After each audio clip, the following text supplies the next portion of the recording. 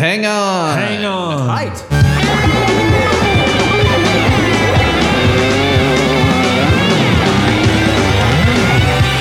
This might be a podcast. This might be a podcast. It might be Greg. It might be guest. And it might be Big Mass. Podcast popping in your ear. TMVP's everywhere. We can't be silent. We love they might be giants. And what are we gonna do with those laptops?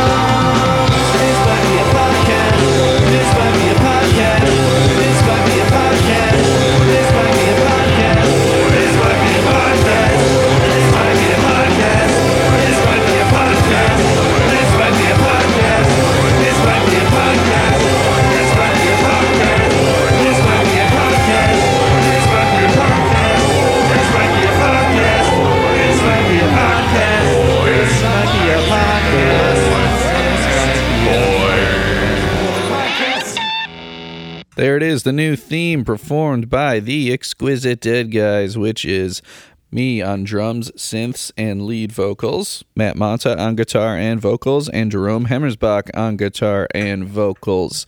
Extra backup vocals by the rest of Jerome's full-time band Frank Muffin. That is Brittany Rees, Hans Rees, and Joe Heeb. Hope you like it. Here's the episode. Welcome to This Might Be a Podcast, the song-by-song podcast about the greatest band of all time. They might be giants. I bought a very, very expensive plane ticket and flew to Dublin, Ireland, and I'm sitting here in the same room, obviously, with Gareth Lyons to talk about the song I'm Impressed off of the Else. Here we go. I love those drums. That's perfect.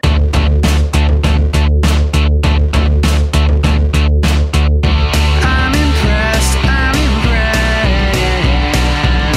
When that gorilla beats his chest, I fall to bits. I confess, I admit, I'm impressed. When the torpedo in the vest barks his orders, I'm impressed. And I find that my head's nodding yes, though my legs are not following. I'm inspired by events to remember the exits in back of me. How's it going, Gareth? Great, yeah. So, Dublin, Ireland, a place I've never been. I've been to... Oh, really? I've been all over England, but I've told Cara, my wife, our band, Outdoor Velour, it was just the two of us for forever, and it made it pretty easy to tour. We've only toured America. We've done 4 tours, some bigger, some smaller. But I told her at some point in my life, I will play in Ireland and Scotland specifically because pretty much all of my guitar influences and guitar tones are stolen from 80s and early 90s UK bands. Right, yeah. Yeah, like if I were ranking bands, I do have a very definitive top 5 bands, and it's They Might Be Giants, The Mountain Goats, Jesus and Mary Chain, Okay. Dinosaur Jr., and Modest Mouse. So, and I've done a Jesus and Mary Chain cover band called the Poppy Seeds, Oh, which that's was amazing. their original name before they landed on Jesus and Mary Chain. Yeah, let's not be too obvious about being junkies.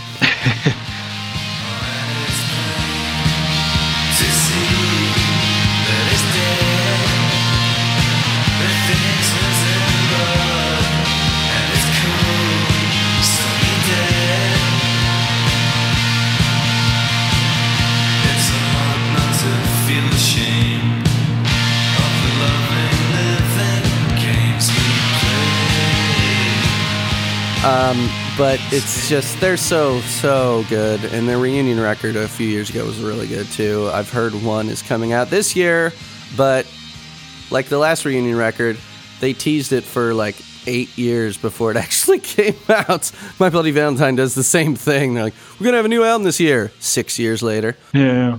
So I'm determined to play Dublin. I want to play Manchester. I love like all that Manchester scene stuff. We talked about Stone Roses.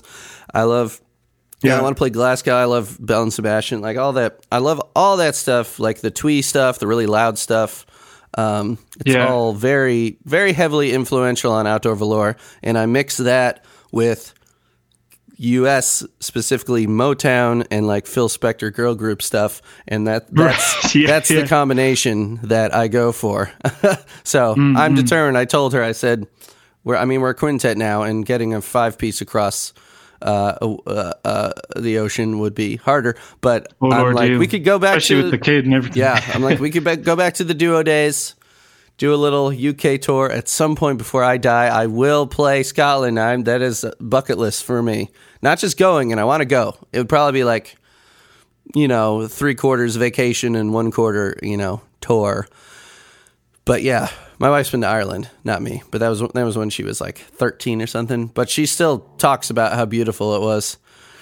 So, Dublin though, how big is Dublin? I mean, that's where like most of the people live in Ireland, right? Or am I wrong? Yeah, I guess so. I mean, I wouldn't know how big it is now. 1.361 million. There you go. That sounds right. Let's go with that. And how many people live in the country? 4.8 million. Okay. Oh wow. Yeah, so I'm from Galway originally, which is a West Coast town, and I moved to Dublin like about I don't know, however many years ago now, probably like nearly 10. And yeah, so yeah, I guess I'm even still kind of discovering new parts of Dublin, because it is like, it's as well, I don't know how, big it is in comparison to most places, but it's definitely very varied. There's a lot of different, you Sure. could be walking and end up in different areas that look like, leafy places, and then really kind of, run down urban areas. Oh, and yeah. then, just all over. So I love it. It's one of the best, but it's for a lot of people outside of Dublin. I think that they have a very difficult relationship with it sometimes. Yeah, So. yeah. I mean, I don't know if it's like. So I grew up in the greater Chicagoland area. Chicago proper is 2.7 million. So not quite twice as big as Dublin, but Dublin's a huge city. I mean, when I went to in 2003, our symphonic band in college, we did a England tour, and we played a couple places in London. We played York. We played I'm blanking all of them, but we did like 6 dates all over the place. Did a lot of sightseeing and stuff. And when we were in London, I mean, that was like the biggest chunk of the like 2-week tour. And we wanted to go see. We're gonna go see a London punk show. And so Nice. we get on the tube, right? We queue up for I'm just trying to use as many British words that we don't use as possible. And we minded the gap. And then Very good. so we were talking to some locals near where we were staying, which was a nicer area, not exactly a ritzy area. But then we got on the subway and went to where this guy had told us was like the area where there's some like rock clubs and stuff. And we wandered around and were offered a lot of drugs and went into some interesting stores, and never ended up really finding what we were looking for. But it was I don't know what day of the week it was, but we ended up having a pretty good experience that I feel like not many people in our, fairly conservative Midwest American college really experienced. We're like, we're going to go brave it out and being from Chicago, I'm not scared of a big city. I'm not going to be an idiot and go to someplace really dangerous, but let's go exploring. That's the fun stuff. Yeah, sure. Yeah, get off the touristy shit and get into the real city. I was thinking about, because you mentioned that about because obviously there was like a punk scene in Northern Ireland as well. That was pretty Stiff Little Fingers being like the biggest, the stalwarts. and also the Undertones, I believe they're from Northern Ireland, weren't they?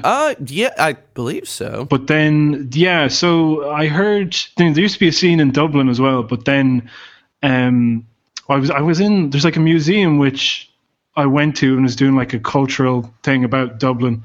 But one of the things that it had was, because of the kind of the Catholic Church influence, I don't think anybody was allowed to. I think alcohol wasn't allowed to be sold after like 6 o'clock or something ridiculous. Really? Or there was like the real limitation on what was, or I don't know what the rule was exactly, but essentially it meant that instead of there being like, pubs and clubs or like places where, there'd be lots of alcohol and drinks and music, it meant that the music places were kind of defined by the music they played. So there was like way more variety of places around Dublin as a result. Nice. I mean, obviously, it probably didn't stop people drinking and going in, but either way, like we call that pre-gaming.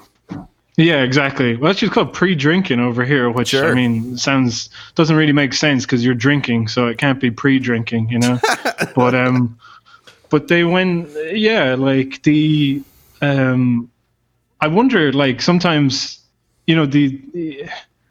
sometimes wish you could go back to that almost, where you have like different places where people are going because of the different musics, as Right. opposed to like just drinking to, because a lot of the times, like, I wonder whether it created a lack of diversity in the music, but I don't know. I could just not have my finger on the pulse the way that a lot of other people do, because a lot of my friends are going to gigs and there's definitely still like a punk scene around here. Nice. I just feel like maybe it's kind of more underground than it previously might have been Sure. in the 80s or 90s. The Undertones formed in Derry, by the way. Yeah, there you go. So yeah, speaking of gigs, let's get into your fandom. Have you ever seen them? Have you ever seen They Might Be Giants live? I think I've seen like 5 times, I think. So the first time I saw them, what happened is they were touring their kids' album, but they toured it in London. So I flew over to London to see them play in the Royal Albert Hall. And it was a really good gig. I mean, that guy, it was funny because like I knew him from his YouTube videos, but I don't know if you've had him on Astral B, that guy? Yeah, that's Daryl. So he filmed that gig and he put it online as well. So I could see the gig as well when I got back to Ireland. Nice. But yeah, then that happened. And but when they toured, like when they came to Ireland proper, then they were touring Nanobots. And I really love Nanobots. I Oh thought yeah, that was an hell amazing yeah, album. hell yeah, Yeah, it Nanobots was fan. such a. I think that really was. I think that came close to being my favorite one, but like it would be my favorite one if kind of my favorite albums didn't have so much kind of memories tied to them. Do you know that way? Where that kind of affects what your favorite one For is. sure. So that was a really good album to hear them tour, and so That's great. they played in Vicar Street, and it was actually, but it was like the thing about it is that like it is quite a. It's quite a feat to be. I'm going to say this, a feat to be a They Might Be Giants fan in Ireland, because you really have to try. Right, right. Like, especially in the west of Ireland, like in Galway, it's like it was only by chance that I kind of came across the music of them. Like nobody recommended it to me. It just kind of came up as like a suggestion online or something. But anyway, I became kind of obsessed, and it became hard to like hunt down the albums and stuff. But anyway, when I was in like Dublin, and we saw this gig in Vicar Street, like the entire audience was just made up of people who kind of like that one song from Flood, and so they were all of like they were all like real like about. Basically they were all teenagers in. So I wasn't a teenager in the 90s. I'm 29, so anyway, whatever. The point is they just kept yelling up stuff like play Flood, play Flood. Yeah. And then they were just, and at one point this person kept going, play Istanbul, and then You're gonna play John, it. I mean, one of the come Johns on. just, that's what he said. So John Linnell he just goes, of course we're going to play Istanbul. Please stop yelling it. Yeah, I was just like having to I scold felt like the really crowd. embarrassed. Yeah, seriously. So hey, I've been Yeah, looking so, at the UK dates to try to confirm some of your stuff. I'm looking at the wiki. Do you ever spend time on the TMBW? Oh yeah, well that was the main go-to source for my because the other thing I think the reason that They Might Be Giants appealed to me is because I guess I'm like a big fan of canon and stuff like this. So the idea of having a band that has its own kind of like like lore Yeah. and eras, and you're just kind of going through like all this data. And it was like to go through like the wiki, that was like I just became this obsessive with all the details floating around. So yeah, That- yeah. TMB, yeah. That might, and I never thought about it that way, but that might have something to do with like, especially my top 3 bands, because like the Mountain Goats, there's a very extensive Mountain Goats wiki.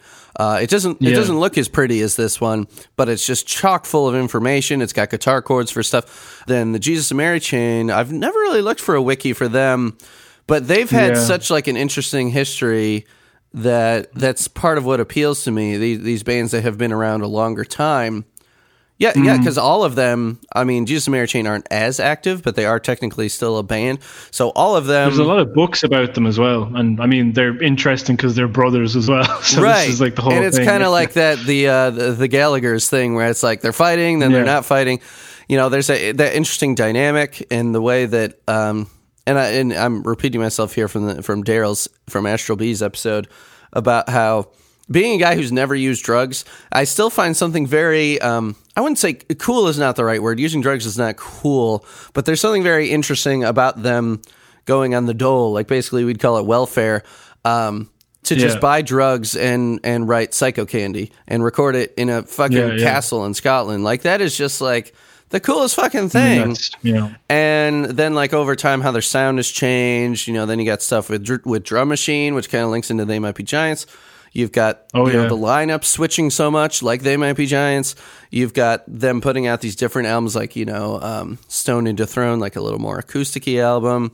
You've had very controversial songs like Reverence and all these ones about like basically bad-mouthing, Catholicism and stuff. So and then like the breakup and the reformation and all this. So there's those my top 3 bands. There's a lot to dig in with as far as backing members, the span of like the albums and the different sounds. This is a bit of an aside, but have you seen the Strange Powers? That Magnetic Fields documentary? No, there's a Magnetic Fields documentary. Oh, it's way worth it. You got to look it up. It's online. I think it's on to download. Oh, but man.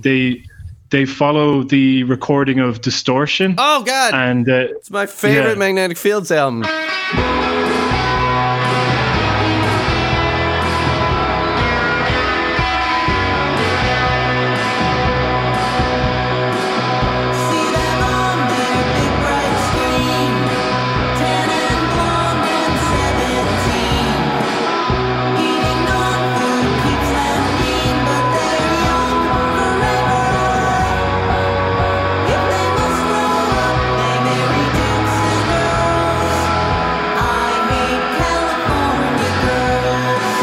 But he's just like he's talking about like the way he's like obsessed with like Fleetwood Mac and these type of bands, but he'll just be like, he's like the greatest album and the most interesting album that's been recorded in the past 20 years was Psycho Candy or something. Yeah. So he was obsessed with that while he was recording Distortion. And they show him like using like I don't know what the coin would be, but it looks like it's like a silver kind of thick coin. What would that be? A quarter, I suppose. Yeah. So then he'd be playing a guitar with the quarter and this distortion up. And you see him and he's not covering his ears. And I always thought he had that ear issue. Yeah, he's always said and I wonder I've always wondered whether the distortion recording was the thing that exacerbated his ear condition or something. It's possible, but from the footage they show, is he in the same room as the amp? I mean, it could be the amp is in... I guess so. Because when I record most of my guitars, unless I'm wanting to get feedback where you need to be close to the amp, I have like a vocal booth / amp vault is what you'd call it. So you've got the amp in a room that has a lot of foam. You got the mic on it up close. And then I can have the amp really loud, but put it at whatever moderate volume I want in my ears. So you can crank it loud enough to get those tones that you want for like a Psycho Candy style guitar. Right, yeah. But it doesn't necessarily need to be that loud. But we did see Magnetic Fields once when we lived in Bloomington, incredible. Indiana. And it was at this really nice historic theater in Bloomington. And it was coming off of Realism, I think, because those were like the kind of paired albums, right? They did Distortion, and then they did Realism, which was more acoustic-based. Yeah. And they played a lot of Distortion songs, but they played them quietly with no distortion. And we were so disappointed Very disappointing. Yeah, no, they played in the RDS here, and they were doing the 50-song memoir, and it was fucking great. He was playing it from start to finish. He did it over 2 nights, and I was kind of hesitant because I was like I hadn't really heard any of the album, so I was like, I don't know if I want to go to this, but like, because I don't know, I'm kind of like, I don't like not knowing the songs before I go in. Right. But anyway, it was absolutely incredible, and he like had this a wide arrangement of like live instruments and stuff, and then you'd be going to the album, it's like, wow, I must listen to that song. It sounds completely different, and like not as good as the live show in some instances.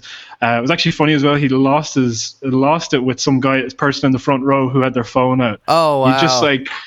Because he has like all of his kind of, I saw recordings of it, and they had like, he's like his pre-prepared stories and jokes, etc. But then anyway, like they had just started this, and the cellos are like kicking off or something, and he just put out his hand like really violently to stop the cello, and he ran across the stage, and he was like, "Put your phone away! Put your phone away! Put your phone away! Please put your phone away!" Oh my god! And then and it was just so, and then he sat back down, and it was like nothing had happened. He just started playing again. And I was like, I couldn't believe how somebody could get that wound up and just go back to normal. Well, that I have to do that as a teacher, honestly, which is not so much getting wound up. It's that you put on a personality for a second that will snap someone out of whatever they're doing that they shouldn't be doing. For example, like a 5th grader, doing whatever, like hitting their neighbor, and then you got, because that's kind of my personality as a teacher, is that I'm just a goofy guy. If you've listened to any episodes, everyone knows that, and I love elementary school because the vibe is just fun, and you're learning about music and you're having fun, and I'm trying to get kids to love music, so I'm a very positive guy. But if someone is doing something wrong, be like, "Hey, knock it off," and then just go back to whatever. Like, and then that's because if you yell a lot, it has no completely. And I think I'm going to get into that when we talk about the political angle. When everything you say is shouted, it just kind of becomes background noise.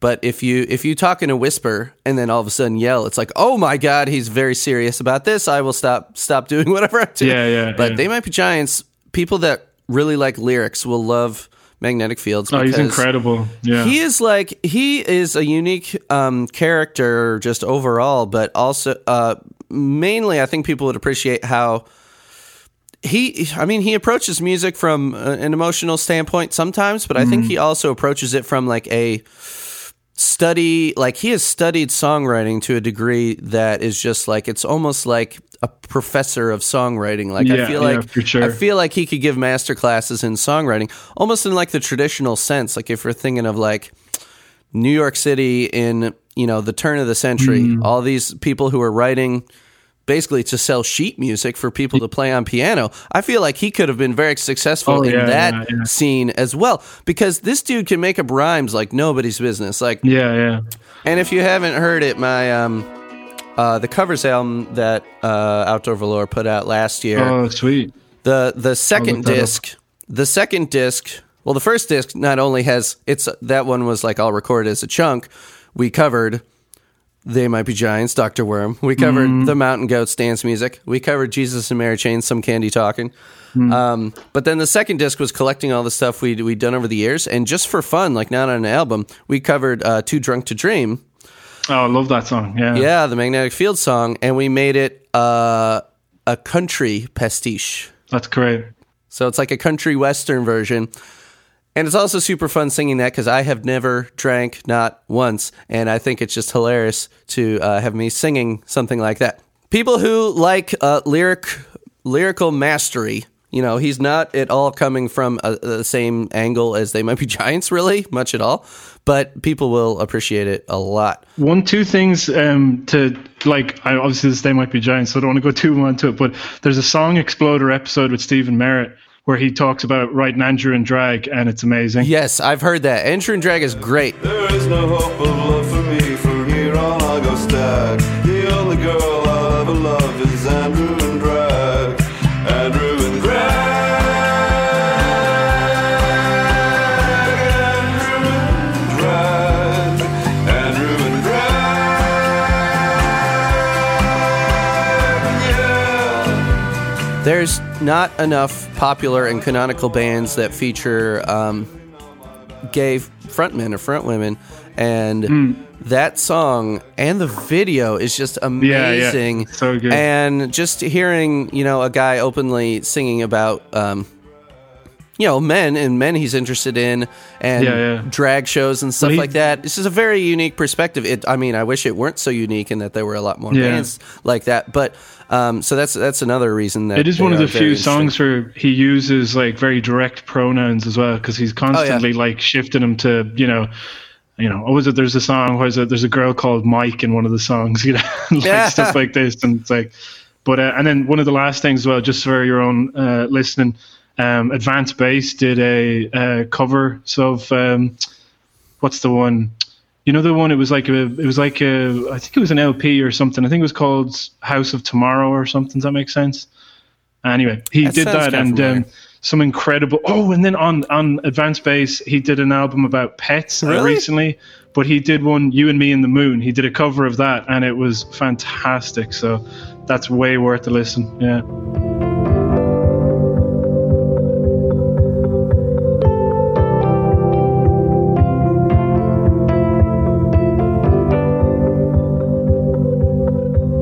When you look in my eyes, I get soft inside, and the sound of your voice sends shivers up my spine. And at the slightest touch, we're in love, you and me on the moon.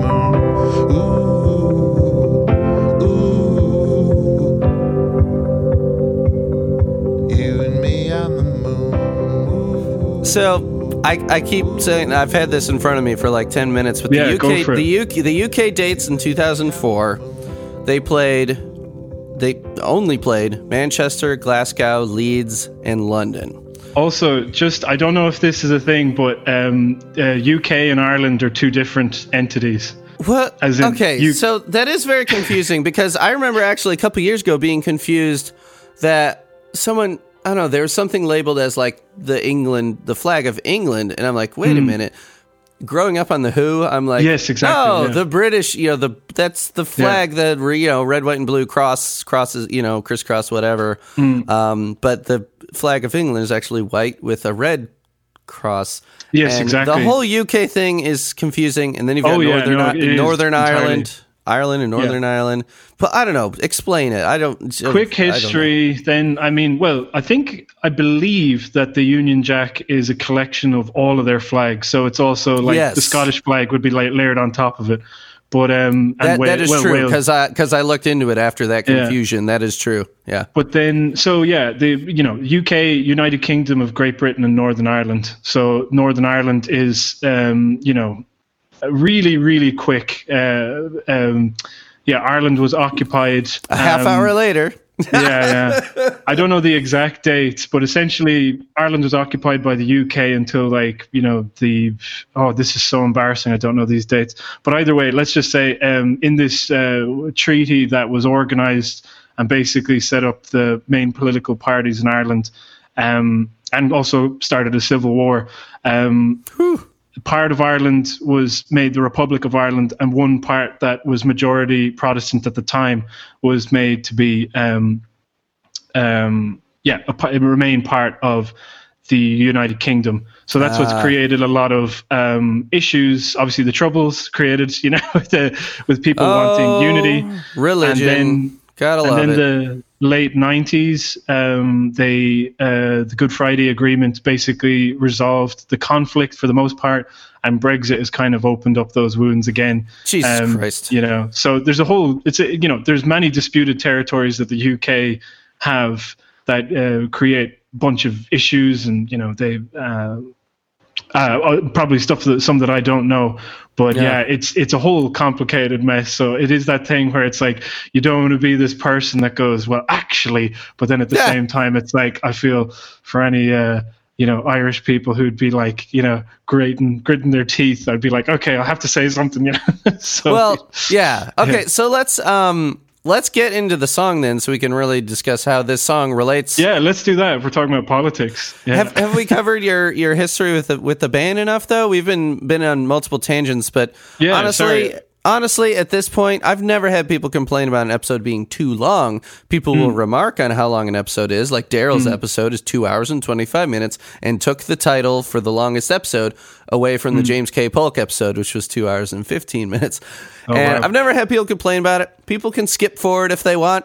But I people seem to be interested in this stuff because They Might Be Giants fans are usually pretty open to hearing new bands. That was definitely what I liked the most. I liked the first of all, the first one that I listened to, and I can't remember the name of the guy. I can't even remember the song exactly, but it was like you were talking to some sort of punk musician, and he had like a record label.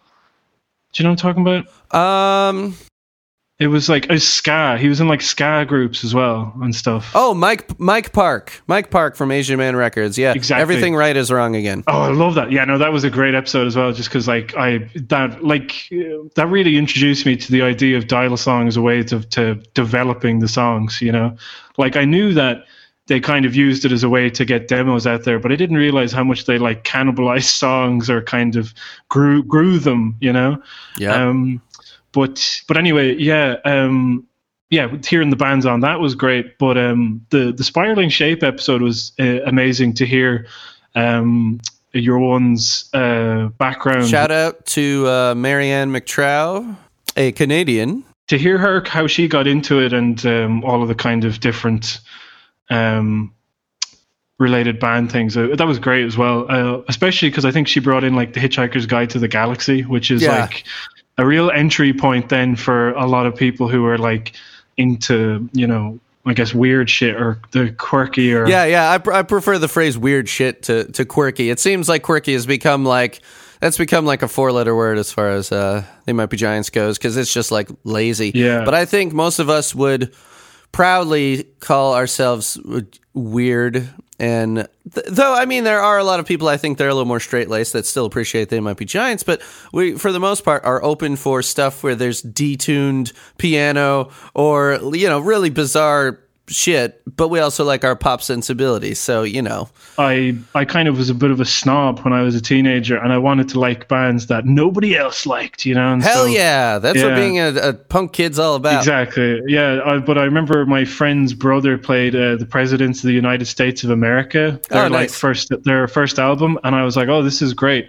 So then I was like just listening to this band constantly, but I kind of wasn't, because of the nature of like, well, I didn't have any money, so I couldn't buy any CDs. But then I would be going into places and I would be trying to find stuff to listen to, and I couldn't find anything because there wasn't much variety in like the west of Ireland, you know. Yeah. And I tried. I also like at the time.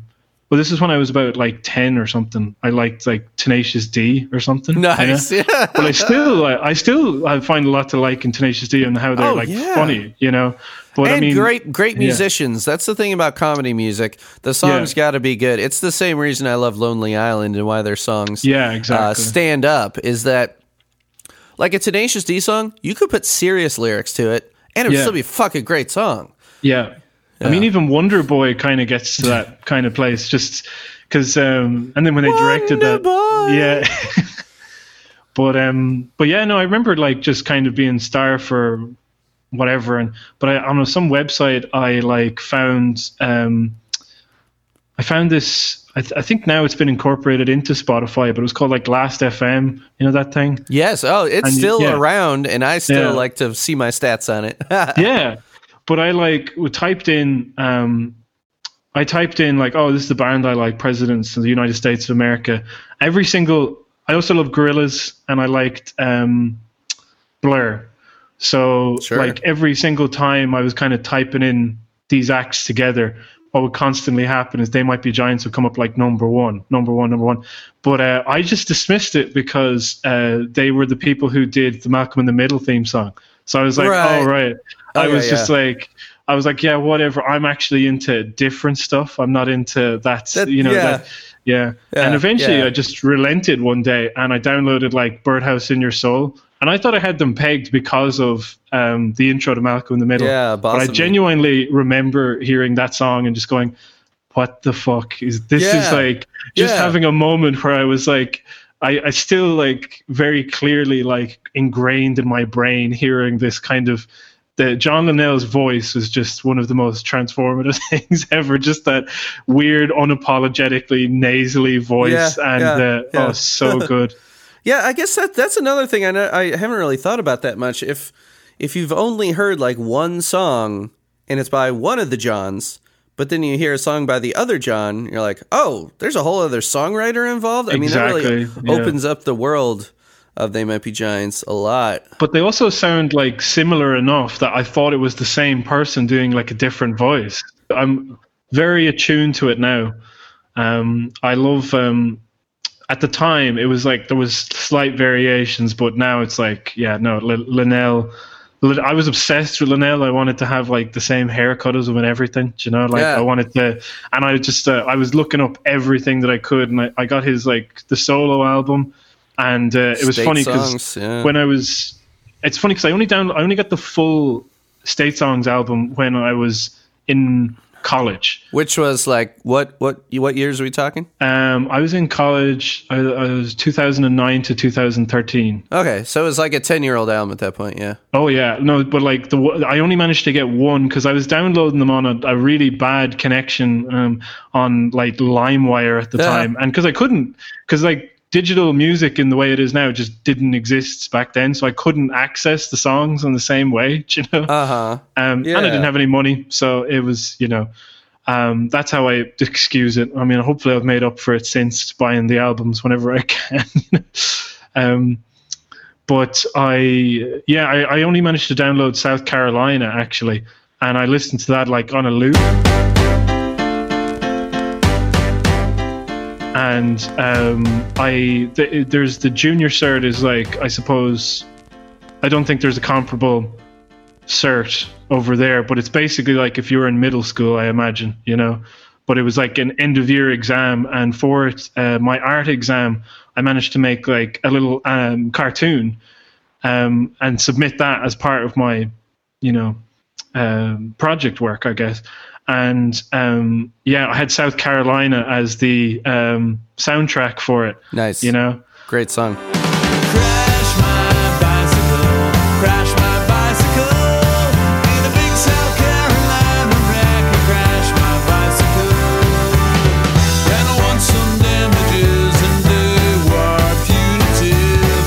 By which I mean the punishment was damaging.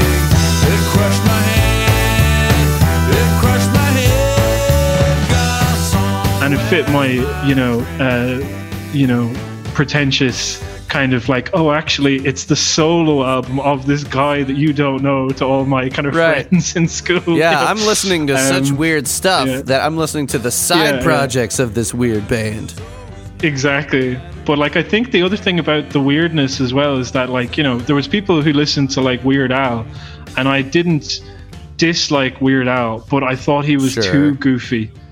I thought that, and I still think that They Might Be Giants is that The Hitchhiker's Guide to the Galaxy is an apt kind of comparison, because it's like strange, but I don't know, it's kind of like there's a lot of like melancholy with it. It's very sad, and there's a lot of kind of very serious themes being dealt with, and kind of people thinking about things. And like Anna Ing was one, once I found out what the lyrics were about as a teenager, you're just like, that is so deep, man, you know.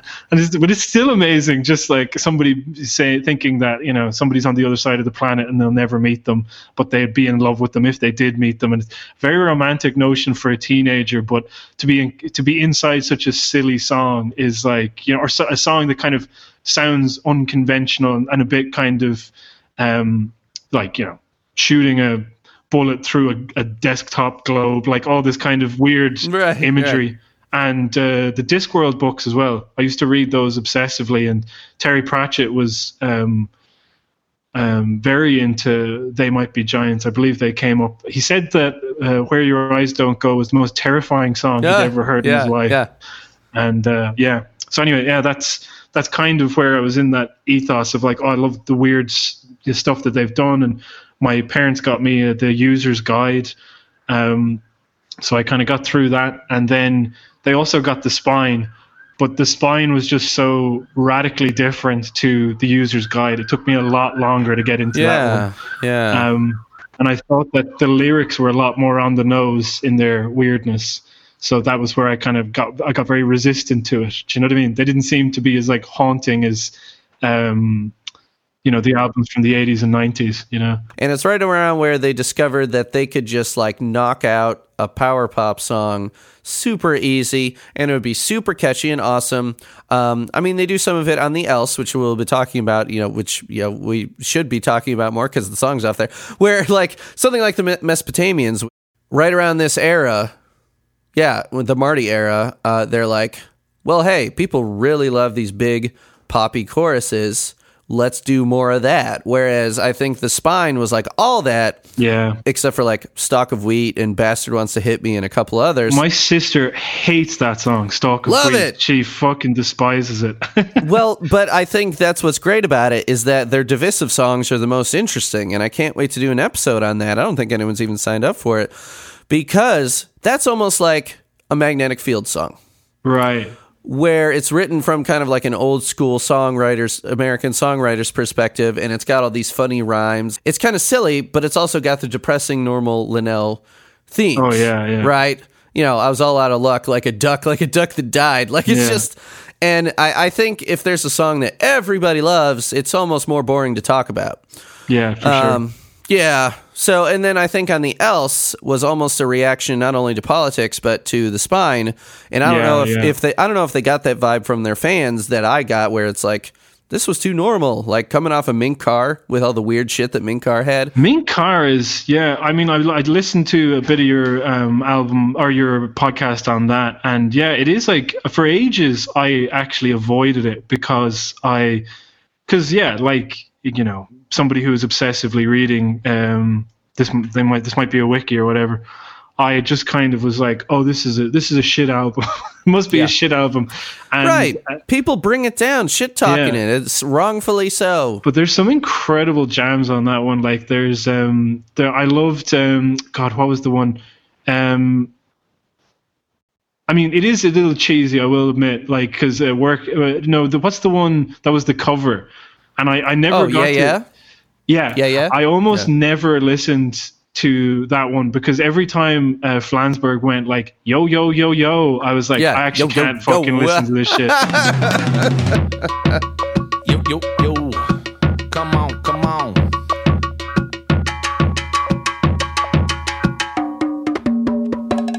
Now every evening when all my days work is through, I call my baby and ask her what we could do. I mentioned eventually I got to it and I was like, I cannot believe that this song was hidden behind that intro that I just hated, My Man, incredible song. I could go on. I think that album, it is like, oh God, and Man, It's So Loud in Here is like that's probably their most like that's where they were really trying, and they were coming up with some like very unique sound. And maybe I think you're right that they maybe did retreat a bit with the Spine, and then they kind of reacted with the Else, but then I think they retreated again with what's the one after that again? Join Us? That's the one, Join Us. Yeah. Well, they did a couple kids albums, and I think that kind of brought them into like this.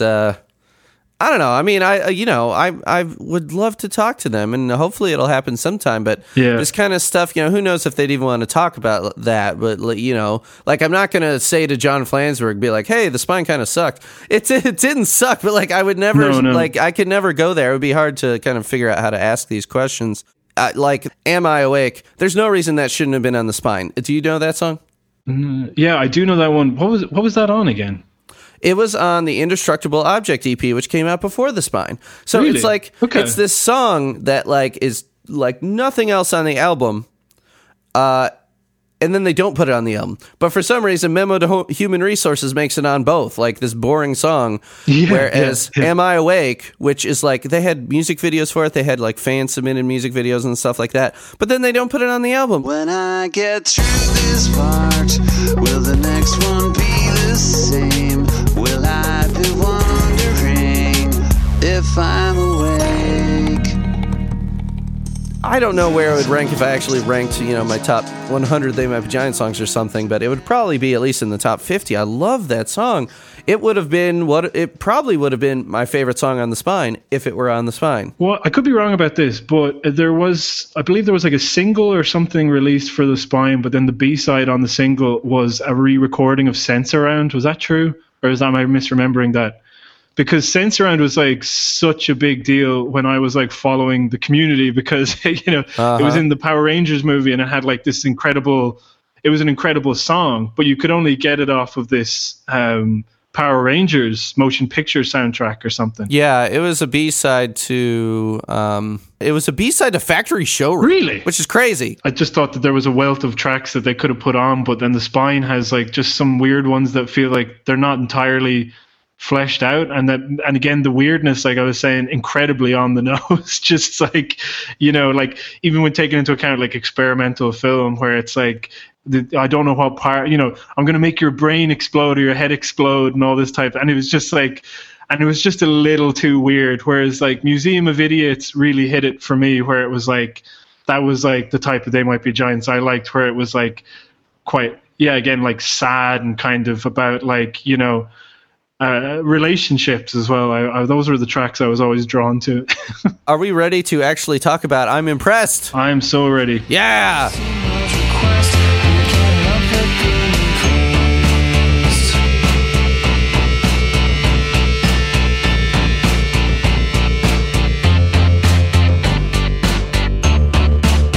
On the one hand, he'll give you 5 good reasons to follow him. On the other hand, you see nobody leaving the stadium. This song, I think, before we get into politics, because that might be a majority of this discussion, the lyrical content, let's talk about the musical content. Yeah. And first off, I just want to talk about the drum programming. Oh, and completely. It kicks off the album. So what are your thoughts on, it kicks off the else, it kicks off the song. What do you think about those drums at the beginning? Well, I think, like I was talking earlier about being into Gorillaz, and when Gorillaz' first album had like just this real fuzzy kind of sound, and I wonder if that's stuck in my brain because like, now this might be like, I might be getting too introspective about this, but like, the kind of sound of the compression basically on all the Dial-A-Song stuff, and like where it's just sounds really like fuzzy and distorted and everything. Yep. This one is like a kind of polished version of that, and it just like introduces the album, and it's like obviously like one of the biggest gut punches ever. You just hear it and it's like, your intestines are vibrating or something. Do you know what I mean? Like I just was like, it really took me by surprise, and it's a great intro to the whole thing. But then when you get into like, and I know we'll talk about it later, but just like the content, it is funny that like, it's definitely the darkest they've ever gotten, except for Nanobots, but the darkest they've ever gotten, while and they just can't be serious, which is why I really like them. Do you know what I mean? As in like, that's the best thing, as in like, if somebody was being earnest about this stuff, I would just be squirming.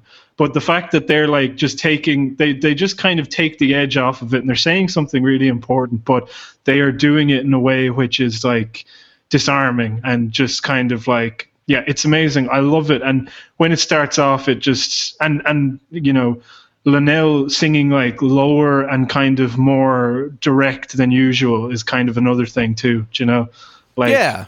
Don't know the technical terms exactly, but he really is like, he sounds more serious than he's ever been as well, Yeah, actually, before we go any further, let's play them on Conan doing it, because yeah, sure. That kind of hearing it played live with Marty on drums instead of Drum Machine gives you a different kind of perspective on it.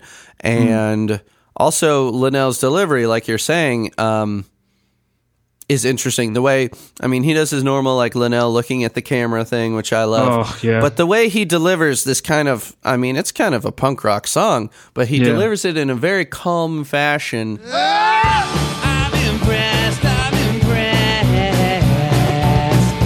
that Godzilla's flaming breath I fall to bits. I confess, I admit, I'm impressed. When that tornado from the west crushes buildings, I'm impressed.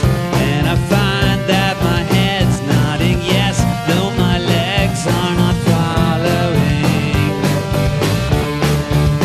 I'm inspired by events to remember the exits in back of me.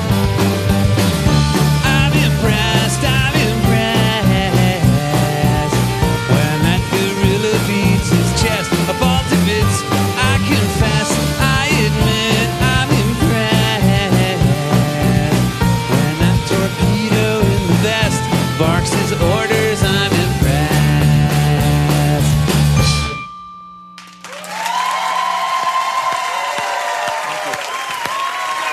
Always great. Gentlemen, thank you so much. That was fantastic. I'm good now. They might be giants. We're going to take a break. We'll be right back. Thank you, guys. Yeah, I mean, I love Linnell. I don't know that the drums don't have the same fuzz to them for me. Sure. It's interesting to hear him, but I don't know if I like him. But I was just This immediately. is maybe, yeah, this is maybe one that Marty should play his drum pads for. You know, Piano. so you can get Yeah. get kind of an electronic kit sound. You know, I'm get just like hearing the kind of toy piano or whatever he's got. It's not toy, but like it It's, sounds. Yeah, so I want to talk about that. He's playing a celeste. And Yeah. a celeste, this is something he would not bring on tour, but he's Okay. playing a show in New York, very close to where they live. So he carts over this celeste, which are very expensive instruments. Or celesta, you hear it both ways. But I am looking up how much it would cost me to buy a celeste.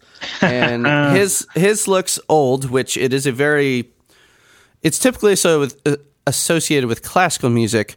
And to sum it up, and toy pianos are technically celestes too, but celeste just sounds too fancy, I think, if you've got an actual little mini piano looking thing. But a celeste is essentially a giant glockenspiel, so a metal barred instrument inside a piano, a keyboard instrument. That's incredible. So just like on a piano, piano's a percussion instrument. Right? A lot of people get confused by that, but it's because when you press the keys, there are hammers that on the inside that hit strings. In this case, there are little hammers or mallets that are hitting metal bars. So, whereas on a glockenspiel, you'd use 2 mallets. If you're really good, you could use 4 mallets, 2 in each hand. Though on a glockenspiel, the bars are so tiny, it's hard to do that. Where you'll hear that more on vibraphones and marimbas using 4 mallets. But on a celeste, you got 10 fingers. So you could do really fast runs and really big chords that you couldn't do on a glockenspiel played with mallets. So it's essentially a giant glockenspiel inside a piano.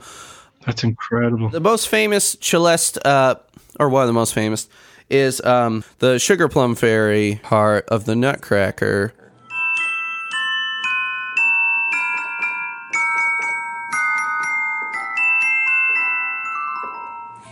And the celesta sound is different than what we hear on the piano. The sound is produced by hammers hitting on metal, striking metal, which is very different from the piano sound, which is hammers striking a string. So we could say this is a little bit more belonging to the percussion family. It almost sounds like the bells or vibraphone. So if you look at the YouTube channel, Colorado Springs Philharmonic, and search, if you just search like the Nutcracker and Celesta or Celeste, Celesta,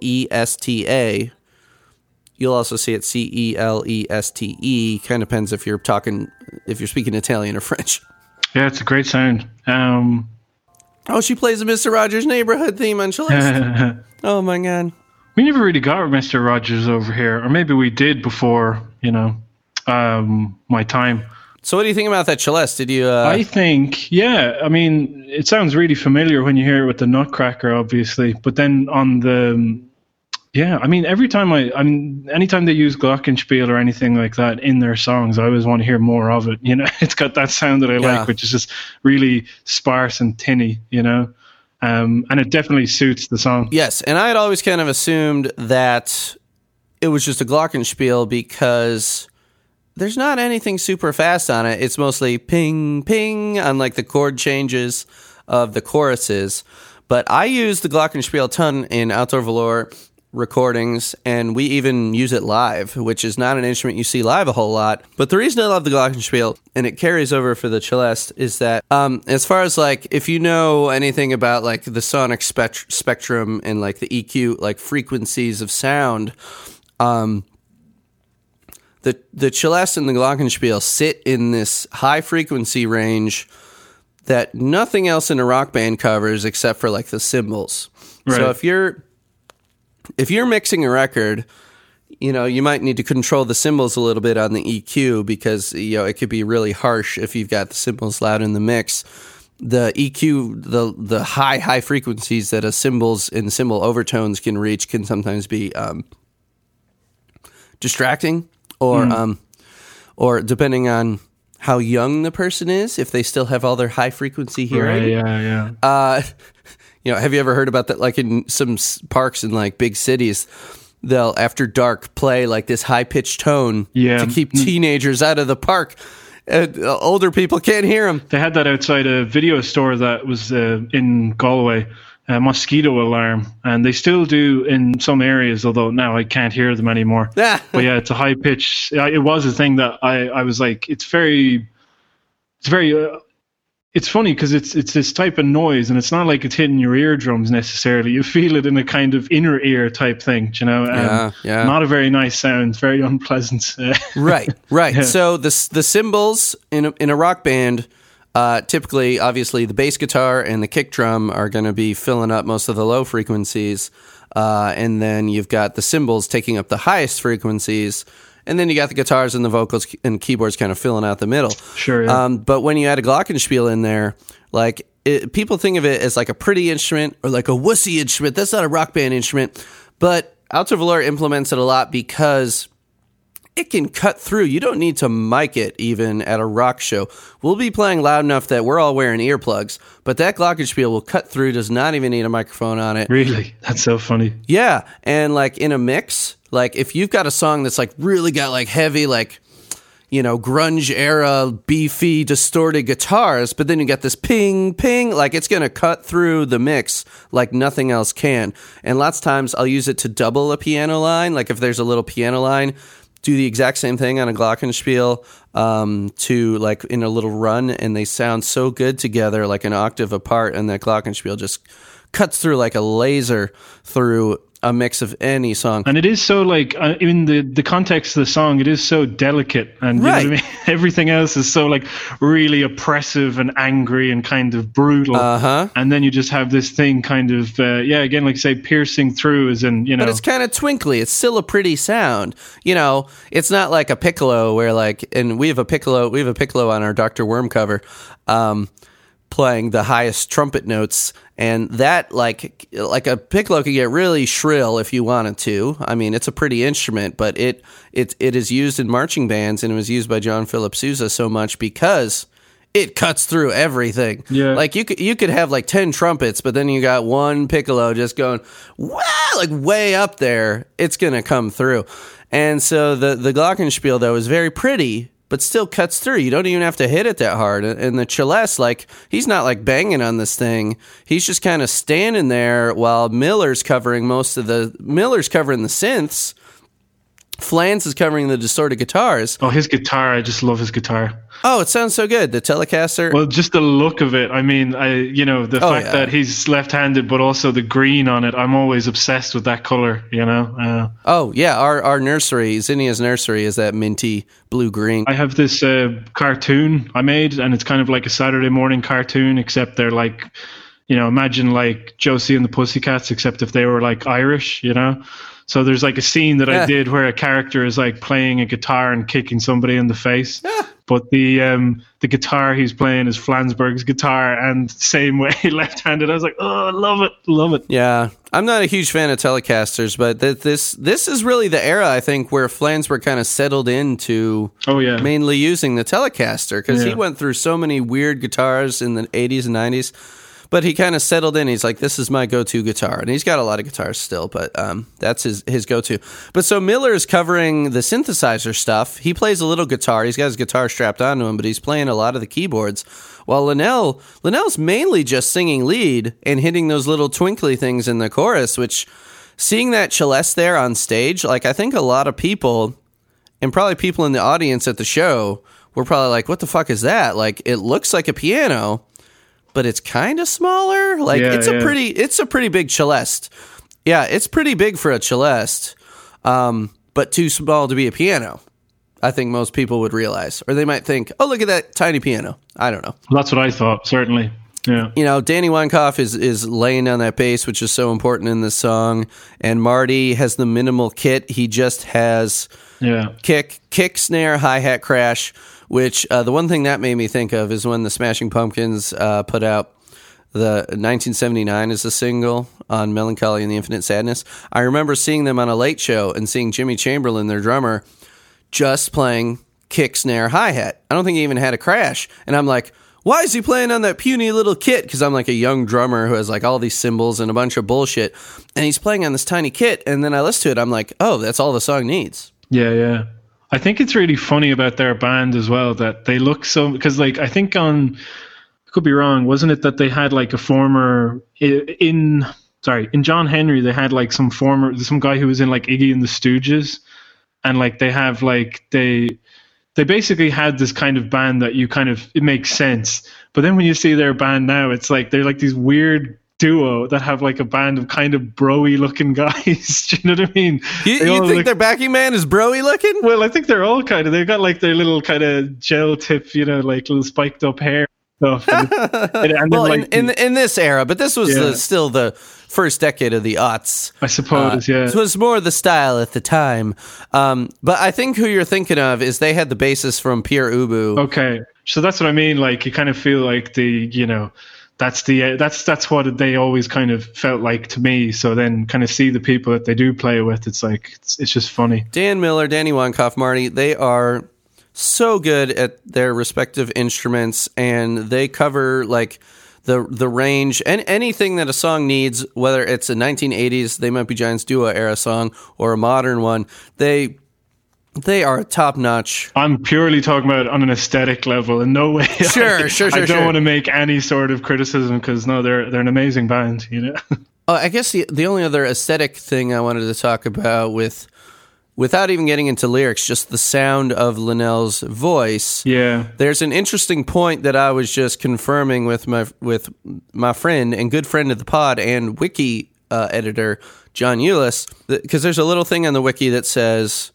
In the trivia for this song, it says in a 2017 interview with the website Electronic Musician, the Johns said that the distortion on the vocals was due to the fact that it was recorded as an MP3. I sent John Eulis a quick message, and I said, my guess was that they said it was recorded as an MP3. So I'm like, what the fuck does that mean? I said, is it because it was demoed and they just liked Linnell's performance so much that they kept that demo's vocal take, even though he recorded it as a poorer quality demo level vocal take, you know, not caring about fidelity, sent it as a compressed MP3.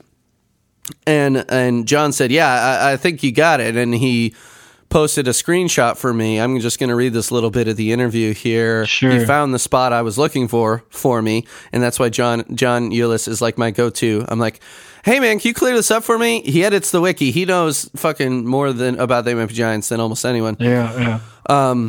He probably remembers more trivia than actually like the Johns would remember. He could probably tell them, oh, do you remember when you guys did this? They'd be like, I don't know. You know.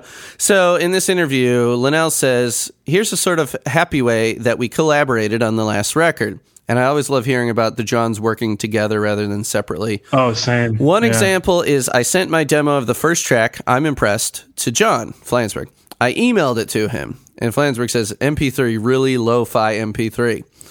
And Linnell, at some point I gave John the OMF, which, OMF, I'm having trouble even thinking what the acronym would be, which, I could probably Google it, which just had the vocal and the drum reference and the chords. Flansburgh took that and constructed a whole new track just behind the vocal. So he basically created a completely new track based on what I'd given him. And then we brought it to Pat Dillett, who was the co-producer and engineer on that record.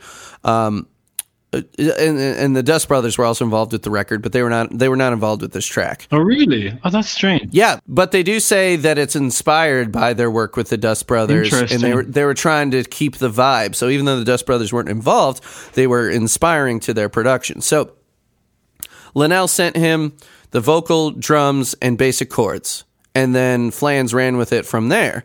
So then Flans says, although what's funny is the vocal that's on the track is from the MP3, from this original demo that Linnell sent.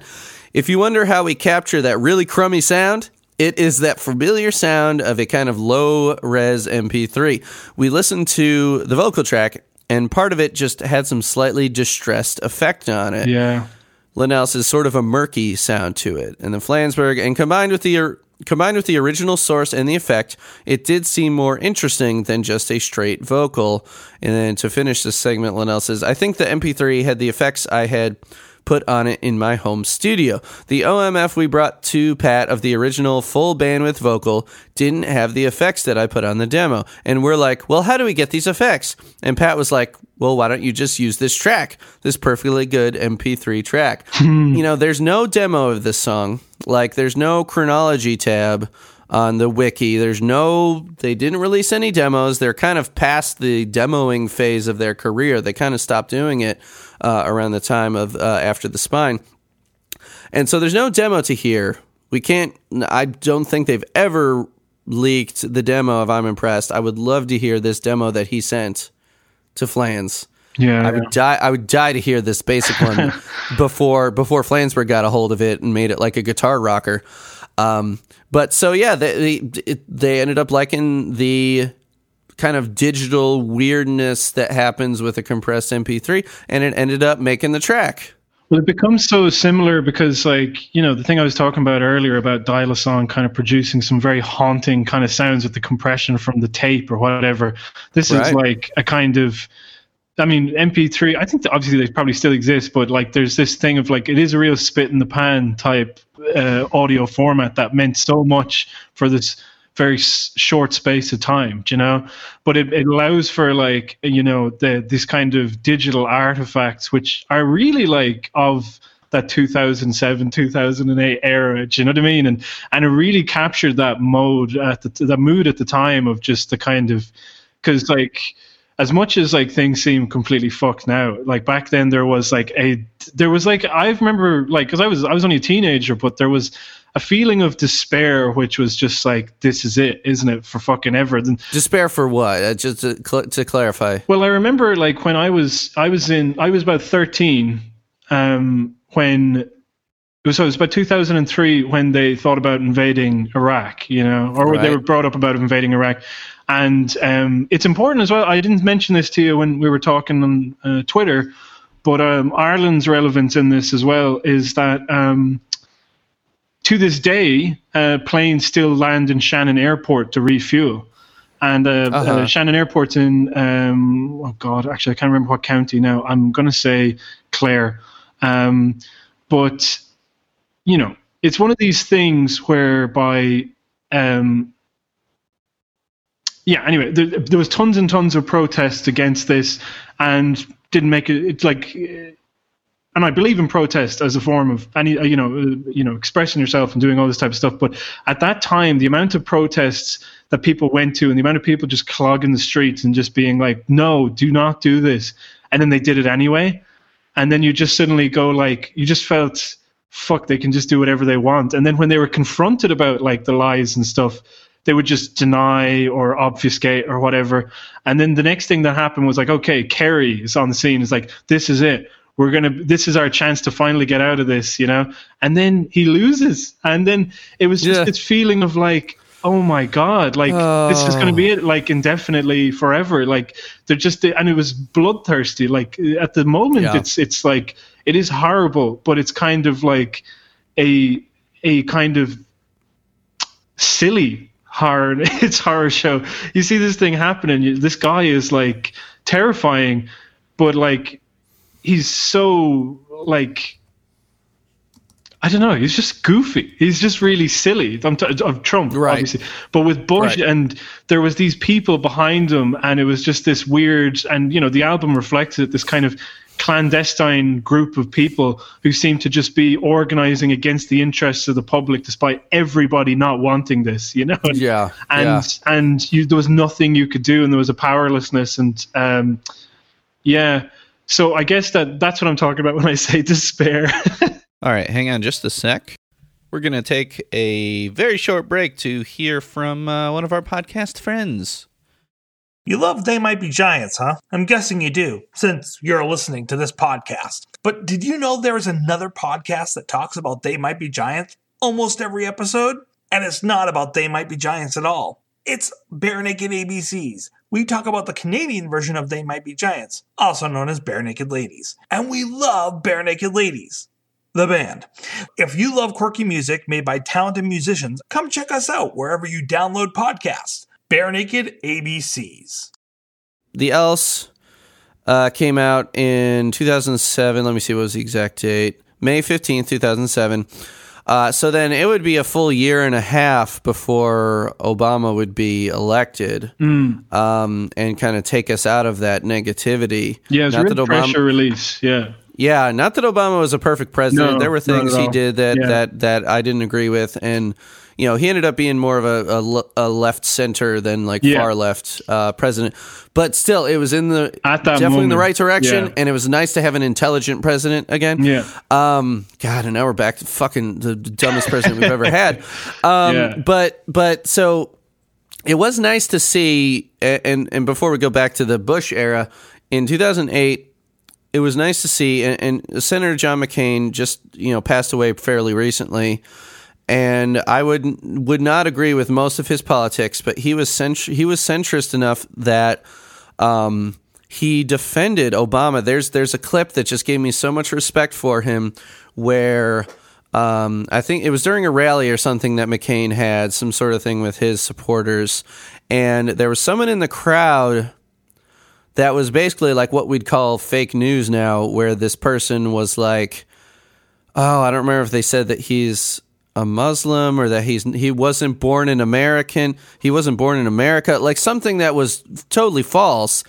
And McCain actually said, no, that's not true. He's like, he defended Obama and basically said Obama is an American and a very respectable person. Like, he basically defended his honor in front of his supporters, which is insane to think about in this day. Trump at his rallies would never, ever be like, oh, well, you know, Elizabeth Warren is a very respectable person. Oh, Bernie Sanders, very intelligent, veteran politician. He would never, ever say anything positive in the slightest about what he sees as his competitors. Yeah. Well, I think like at the time, like on reflection, I think people, and I would kind of be in agreement with you now, but like, but there is a thing that people have reflected on, because I think she goes, he's a Muslim, he's not from here, you know. Right. But he says he's not a Muslim, he's a good man or something like that, you know. Yeah, it's kind of a weird way to say it. But people were like, but I mean, that, like, sometimes you just have to come from somebody else's perspective, and it's like, he's not a perfect man and he's not great, and his opinions were probably pretty shitty, but like, you have to look at the sentiment behind what he was trying to convey to this person. I can cut him a little slack, but because I think it was kind of like in the moment, he's like, probably in his brain, he's like, I need to respond to this and correct it. He's like, I need to correct this. Yeah. And I don't know if he was necessarily like, oh, I gotta, you know, appeal to them by saying, you know, we're still like in the war on terror, quote unquote. Yeah. And he's like, well, all of my supporters think that Muslims as a whole are bad. I don't know if he was necessarily coming at it from that. I think it was just like off the cuff. He's defending Obama, and that's the takeaway, I think. I don't think he was putting down all Muslims necessarily. In 2008, like when the election was over and he like announced his defeat, I remember this very distinctly, that he was like, well, we lost, and, to Obama, and he basically had these kind of magnanimous words to say about him, but his entire audience was like, boo, like just, and he was like, he just goes like, no, and it was like, there was a feeling I always got, and I mean, like, he's done a lot of shitty things since, McCain, yeah. Well, I mean, when you think of the tax shit that was, just before he passed, and things like this, like, he'll whatever. I won't go into that because I'm trying to be generous to the guy. But there was this feeling like, when you're in this moment and it's like, okay, it's me or this guy. I'm going to do anything I can to win this presidency, and then he kind of unleashes Sarah Palin onto the world stage, and all this type of stuff. And then at the end, you just feel that when this crowd is booing this achievement, he just has this face on him like, okay, I've stoked this beyond a reasonable, like, he just there is like definitely a guilt with this man of like what he has done. Do you know what I mean? Yeah. much respect to John McCain. He is, well, I mean, for Christ's sake, he was a POW. He is like the level of courage and stuff that it took from when he was a young man all the way up till when he died. Like, while he was a conservative, he was an American and defended and like fought for democracy up to the point where I think he regretted he didn't want Palin as his vice president. Yeah. I know that for a fact. And Palin coming in was the beginning of like the ultra divisive political landscape that we have today, where it's like us versus them. Yeah. And they bring in Palin, and she's like, I'm this doofus, and look at me, I'm a hunter, and I own guns, and I shoot, fucking wolves in the face. I don't even know. And like, it's just this fucking idiot. So you've got like McCain, who, whatever you think of his politics, he is a smart man, and he is a politician in the true sense of what a politician should be. Same with Obama. Now we got a fucking reality TV star on star, quote unquote, a guy who bought his way into television stardom as president. It's just like fucking how far things have come. Like W. Bush took the country in this horrible direction.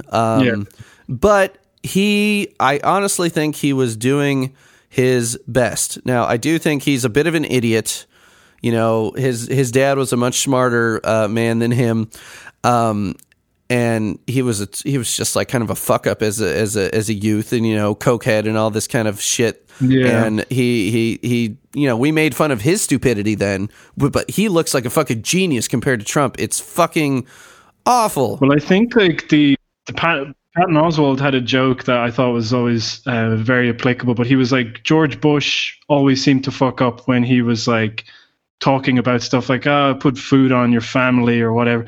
And then when it came to stuff, to be honest, like, no, but also I'm looking at it from a different perspective, because I'm from Ireland and stuff like this. So like, it never kind of occurs to me, I feel that Bush far worse than Trump. George H, just a cynical operative, and McCain, like, I see maybe at his core there was some moral, conviction and stuff like this. But then there's a part where it's like, well, if you're doing he's still a Republican. It's like, right. And if you're doing the bidding of if it's like, look, I regret that I have to do this, but I have to do it anyway, it's kind of like, well, then it's the same difference as if you actually wanted to do it is another thing. I mean, it's a different time of Vietnam, obviously, because, you're it's conscription and stuff like this, Right. But yeah, I don't know. I kind of,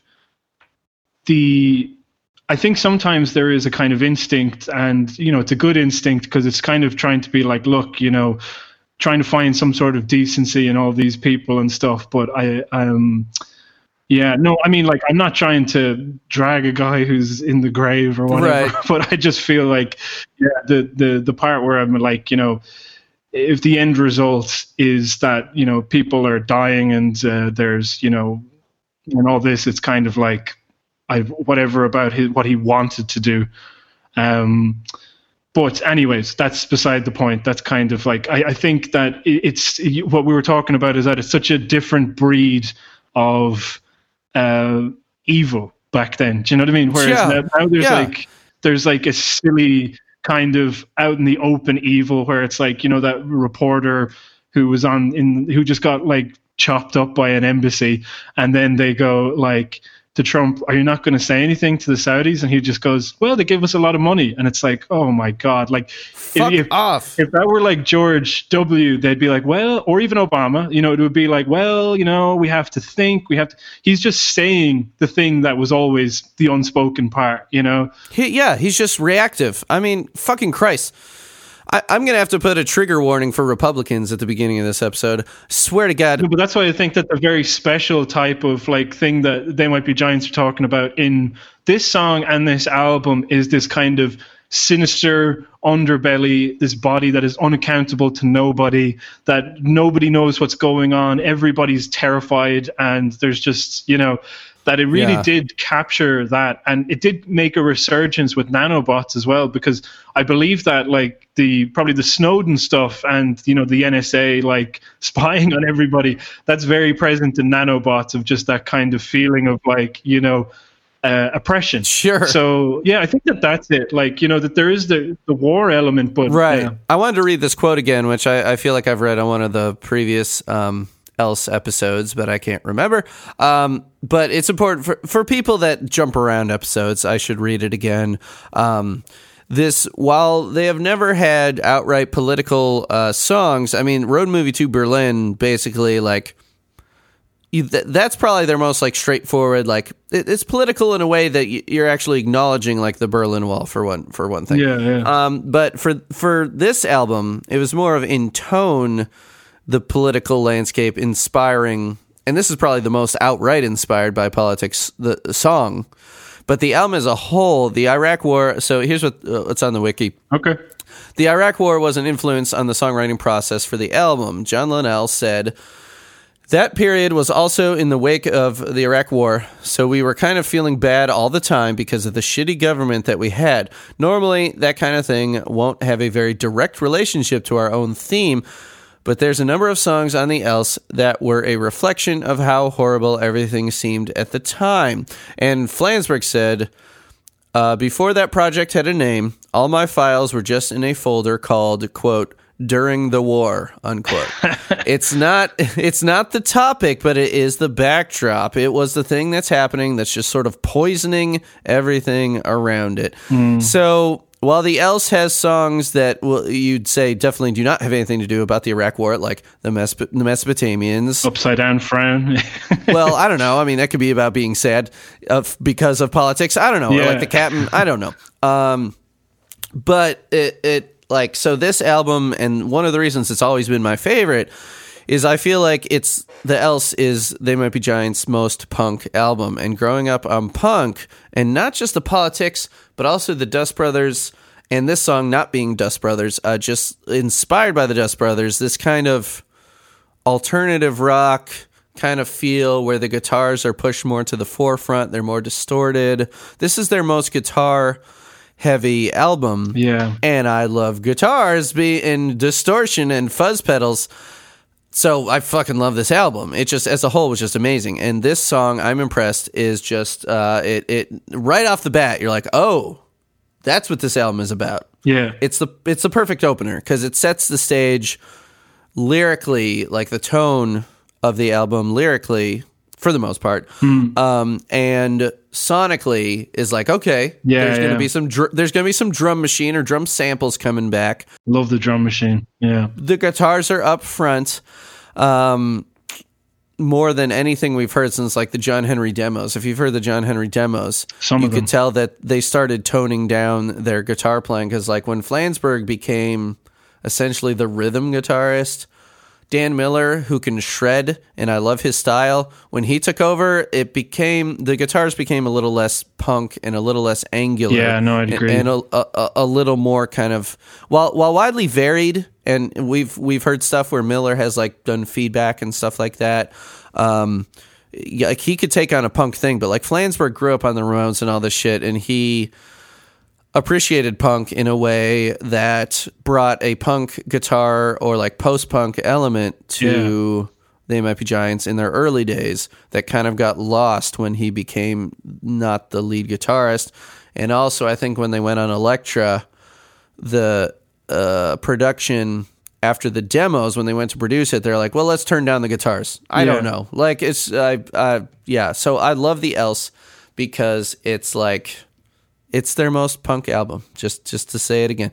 I was obsessed with Withered Hope when I was a teenager. I just was like, just every kind of... So good. Well, I love like the blast of like sound that kind of happens in a lot of their songs. The horns. But also like if we're even going back as far as, I can't remember, the guitar, where, you know, in Apollo 18, where they have like, you know, these like just this blast of sound and then just reduces it down to like one sound, one lone kind of sound. It's the same thing with Withered Hope and things like that. But yeah, I think you're right, because when they get to John Henry, like there isn't that variety. It kind of just becomes this one chunk of audio. Do you know what I mean? There's no instrument that's over the other. Yeah.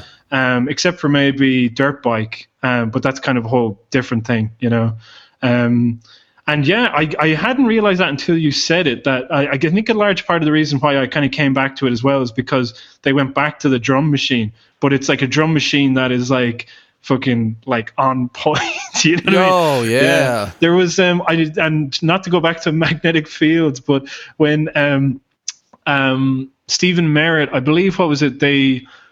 He took a break from synthesizers for like 10 years after like, I can't remember what album it was. It was probably 69 Love Songs. It was the song, or the album I had in the liner notes, because I remember this was on my 2004 list. The same one I talked about with The Spine was on the Disappointments. I made my top 20 favorite albums. And that was the album that actually introduced me to the Magnetic Field. So I was introduced to them post-synthesizer era. And it said, I remember finding it really odd, since I didn't know anything about the band at the time. It was the first time I had heard, looking in the booklet, and it's saying, no synthesizers were used on this record. I was like, okay. I'm like, why is he even saying that? Yeah. But he made a point. Yeah. He's like, this is all acoustic instruments, I suppose. You know, I mean, electric guitars obviously have come around, but like no synthesized instruments or drum machines. Yeah. So, yeah. But he came back when they came back for, was it Love Under the Sea or whatever it's called? I can't remember. With Andrew and Drake. And they came back and he just said, we're using synthesizers that were not invented the last time that we were doing synthesizers, you know? But that's what I feel about this drum machine, is that like they took such a gap that when they came back, their drums are just like insane. Like obviously one of the best ones on it for me, and it was like the one that the Dust Brothers made for Upside Down Frown was just like, you know, like it's this great sound, you know. My frown is upside down. I'm happy at your happiness as well. Your anger makes me mad, though you can't tell. Dude, if you haven't heard it on this might be a podcast.bandcamp, on our Bandcamp page, the very first live episode I did was the Don't Let's Start episode here in Lafayette, and we did like almost like an open mic style, just all my friends hopping on doing They Might Be Giants covers. And I of course was involved in a lot of them, and I drummed while singing lead. I drummed Upside Down Frown. And it is hard. A fucking hard song, yeah. And I remember I talked to Marty about it in his episode on this podcast. I talked to him, and I said, because I asked him, I'm like, is that you drumming or not? Because to me it sounded to me like maybe Marty played like a minute full of beats, and then they took it and rearranged it to how they wanted the song to be. Because it sounds to me like, and honestly, he's like, I honestly don't. He's like, I don't remember, but I think you're right. So my guess, he could not confirm it, but he's like, my guess that they were basically sampling their own drummer. Okay, that's amazing. Yeah. Like Marty's like, oh, look at this cool beat. I don't know if it started with the drums, but like Marty's got this cool beat. But then we end up arranging the song differently, so we're chopping up his drum take and sampling our own live drummer. So like drumming it live, like from start to finish, was exhausting. Plus, I sang over it. Like there's parts where I mess up the drums because, well, it's a live take, one shot. I mess up the drums because I'm singing. I should have had someone else do lead, and I could just do drums. But I just love that song so much, I wanted to do both. And I've sung lead while playing drums before, but that one is like, whew. Yeah. Because it does sound almost like trap drums, where like, which is really popular now with like rap stuff and pop stuff, where there's just like this super fast subdivision on the hi hat and stuff. Like in on that, it's between the snare and hi hat. It was like like it's just like super quick 16th note subdivision. Was super hard to learn, or at least like to have the stamina to do all the way through. But yeah, that song is fucking amazing. Yeah, it's a great one. It's not drum machine, but it's sampling, which is something they hadn't done in like a decade either. Yeah, right. So I think you're right in saying it's almost like the old cliche, distance makes the heart grow fonder, where like they're like, and I think that's another reason I like Mink Car. It's almost like where they're like, we haven't done a really weird song in a while. Yeah. Let's do Mr. Excitement. And then everyone's like, boo, Mr. Excitement. Yeah. Like, fuck you. I'm not a fan of it either, but... But still, like... No, you're right. Yeah. They were trying something, and like I said, the songs that divide the fan base are the most fun to talk about. Yeah. And with this album, this is a very divisive album as well. And...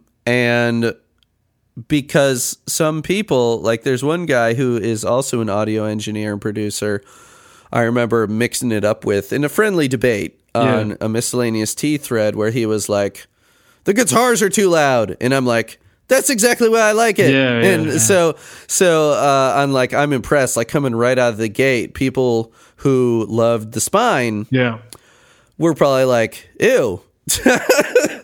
It's funny because like the album is also really like they're having their cake and eating it, because they also like they do this really like tight album and everything in it is like no fat on that, and then on the second disc they just go fucking nuts, you know, with the podcast stuff and like and that one's a banger as well. Like, but it's one of the best. Because I was dating this American girl at the time, and I visited her in her hometown, and the album came out while I was there, and so I was like, this is amazing, because I could go into a shop and buy an album, because in Ireland, like if the album was released, it'd probably be about like a year maybe before it would hit the stores. You'd probably have missed Cast Your Pod to the Wind, because that was only included as a bonus disc for a limited run. Where were you at? She was in Vermont. So Vermont, okay. So we went into this store, and it was like I was just really blown away. I just thought it was like, by Vermont, I thought it was like, this is crazy. You know, like they have a record shop and they have all these, because in the shop as well, they were playing Werewolves and Lollipops, which was Patton Oswalt's album, you know? And it's a fucking great comedy album. I ended up getting that eventually. But that was another one where, like, you know, he was somebody who was almost on the same wavelength as They Might Be Giants at that point in time, because his material was about, like, just this dark, depressing, but also surreal and weird stuff. So it was quite an intoxicating thing to get this album and have, like, all these songs on it. I would guess that he's a fan. Oh, yeah, he'd have to be, yeah. I would just, like, throw that out there, that Patton Oswalt is a fan of They Might Be Giants. You could probably get him on. You'd have to. Oh, you know, I am gonna try. Yeah. Actually, because Chris Wade was on, I remember, and I feel like he would have a contact. You know. Really? Yeah. Well, yeah. Because he's on Chapo all the time, Patton Oswalt. So yeah. Oh, he is. Oh my god. Yeah. I want to be on their and introducing podcast again. I don't know. It's an amazing podcast. If you didn't, because I was on an episode of that. Have you heard that? No, I kind of dot around. I listened to their Thin Lizzy one because I was very curious. But Well, go back and listen. About a year ago, I was on, and the book that I picked was Woody Guthrie's Bound for Glory. oh fuck, right? Yeah, no, I do have to listen to that then. Yeah, that sounds amazing. Yeah, that was like I said, it was a great opportunity for me to talk about a musician that's not They Might Be Giants. So we had a blast, and yeah, Chris and Molly are great. They're and amazing. I love their podcast. I'm definitely behind on it. They're at least partially to blame for me finally understanding Billie Eilish. From a production standpoint, let's jump back in and let's get down to brass tacks and talk about the animation on this music video first. Yeah, cool. Let's do it. Well, it's stop motion. Yeah, like paper, almost like 3D paper dolls in a way is how I would describe it as a non-professional. You know, I'm a pretty good visual artist as far as drawing goes, but it's not my focus anymore, obviously. Yeah. So I don't know how a lot of this is put together. So please school us. Who did the video? I don't know. And the thing about it as well, I've noticed that he's uploaded them since. I presume that it's Flansburgh taking care of Particle Men YouTube page because probably he'll say things about it sometimes, and I'll be like, okay. But he just before Christmas there, that he re-uploaded more HD kind of versions of their most popular music videos. Right. But this one is still just like super low resolution, uploaded in 2007. And it's such a shame because I feel like a lot of it's being lost with the compression of the visuals or whatever. But yeah, I don't know who did it. Does it say? You know, I bounced to the official page. Yeah, so I'm looking at the YouTube, the Particle Men YouTube right now, and in the description, so it's I'm impressed, parentheses, official Team BG video. But then you click on the description and see more, and it just says where you can buy it. The CD, a Spotify link, a merch link, a TMBG shows link, but it does not credit the creator of the video. So like, what the hell? Let me see, because I know Flansburgh didn't do this from scratch. Oh God, they obviously hired somebody. So let me see if it's in the. I found this thing online. It says Rob Shaw. Shaw's music video for the They Might Be Giants song "I'm Impressed" won a gold plaque at the Chicago International Film Festival. Oh. So that's on Vimeo. Okay. And it's from Bent Image Lab. Oh, and that on Vimeo there is a way more high resolution version of this. Oh, really? I can't believe that. Yeah, I'll send it over to you. I'll have to check that out. It's such a good video. What as an animator yourself? Oh no, it's one of my favorite music videos of all time because it's just like nice. I love like kind of arts and craftsy looking stuff anyways, but the fact that because so like one of my pet peeves is that there's that animation studio Leica and they make like Paranorman and things like that. They made Coraline as well actually. Funnily, huh? Yeah. Relevant. So anyway, they made, but every time they do their trailers and stuff like this, they're like from the hands that brought you, and then they'll show like a behind the scenes thing, because they want you to go like, it's stop motion. We trust us. It's stop motion. It's not CGI, because they've crafted it to such a point that there's almost no difference. Right. Whereas this one, you can just see the edges of the paper and the ruffles and stuff like that, and it's such a gorgeous thing, and it ties into the song perfectly. Is another thing where there's so many times where I kind of get another thing that I kind of get annoyed with music videos is when, especially animated ones, is when they just do what's happening in the lyrics of the song, right? And or sometimes they'll just write the lyrics of the song. Now they do that to a certain degree in this as well, but I feel like it's very much its own thing. I just found the Wikipedia page for Robert Shaw. Yeah. Rob Shaw is an American film director, television director, commercial and music video director, and animator. He's a graduate of the University of Arts in Philadelphia. So in 2006, he joined the animation studio Bent Image Lab in Portland, Oregon, and he began directing commercials, music videos, internet projects, and eventually long and short form television. So it actually says right here in like the second paragraph, in 2007, he directed the music video for the song I'm Impressed, the debut single from the album The Else by the band They Might Be Giants. And it says that you said it won a gold plaque at the Chicago International Film Festival. Yeah. So like that's of note on his Wikipedia page is this video. Yeah. Like They Might Be Giants have a shitload of videos, especially in this century. It was harder to make music videos in the 80s and 90s and more expensive. Yeah, for sure. Hotel Detective was an animated music video. And even there's parts of Istanbul, isn't it, where it's like paper mache. they have like they have little bits of that animated, and then they've got, I don't know if some of it's stop motion or if it's like puppets. It might be like just things hanging from strings, but yeah, like and then of course all the stuff that's animated off of the kids' albums, like there's tons of animation there. So it also notes that he directed a second music video for the Giants. Oh, cool. What was that? It calls it CAD, C.A.D. And I'm like, what the fuck is that? I look on the wiki, there's nothing. Yeah. It's actually, the song is actually called Computer Assisted Design. Okay, right. Computer assisted design. How you get from a thought to an object. Computer assisted design. It takes an idea and makes 3D stuff. Computer assisted design. It's from Here Comes Science. Yeah. So it's and yeah, so the song I don't memorize the kids' albums as much as totally. the adult albums, but so it's got the big like intro from the animated Johns, but at about 50 seconds in, it gets into the actual video by Rob that's Shaw. gorgeous stuff. Rob Shaw.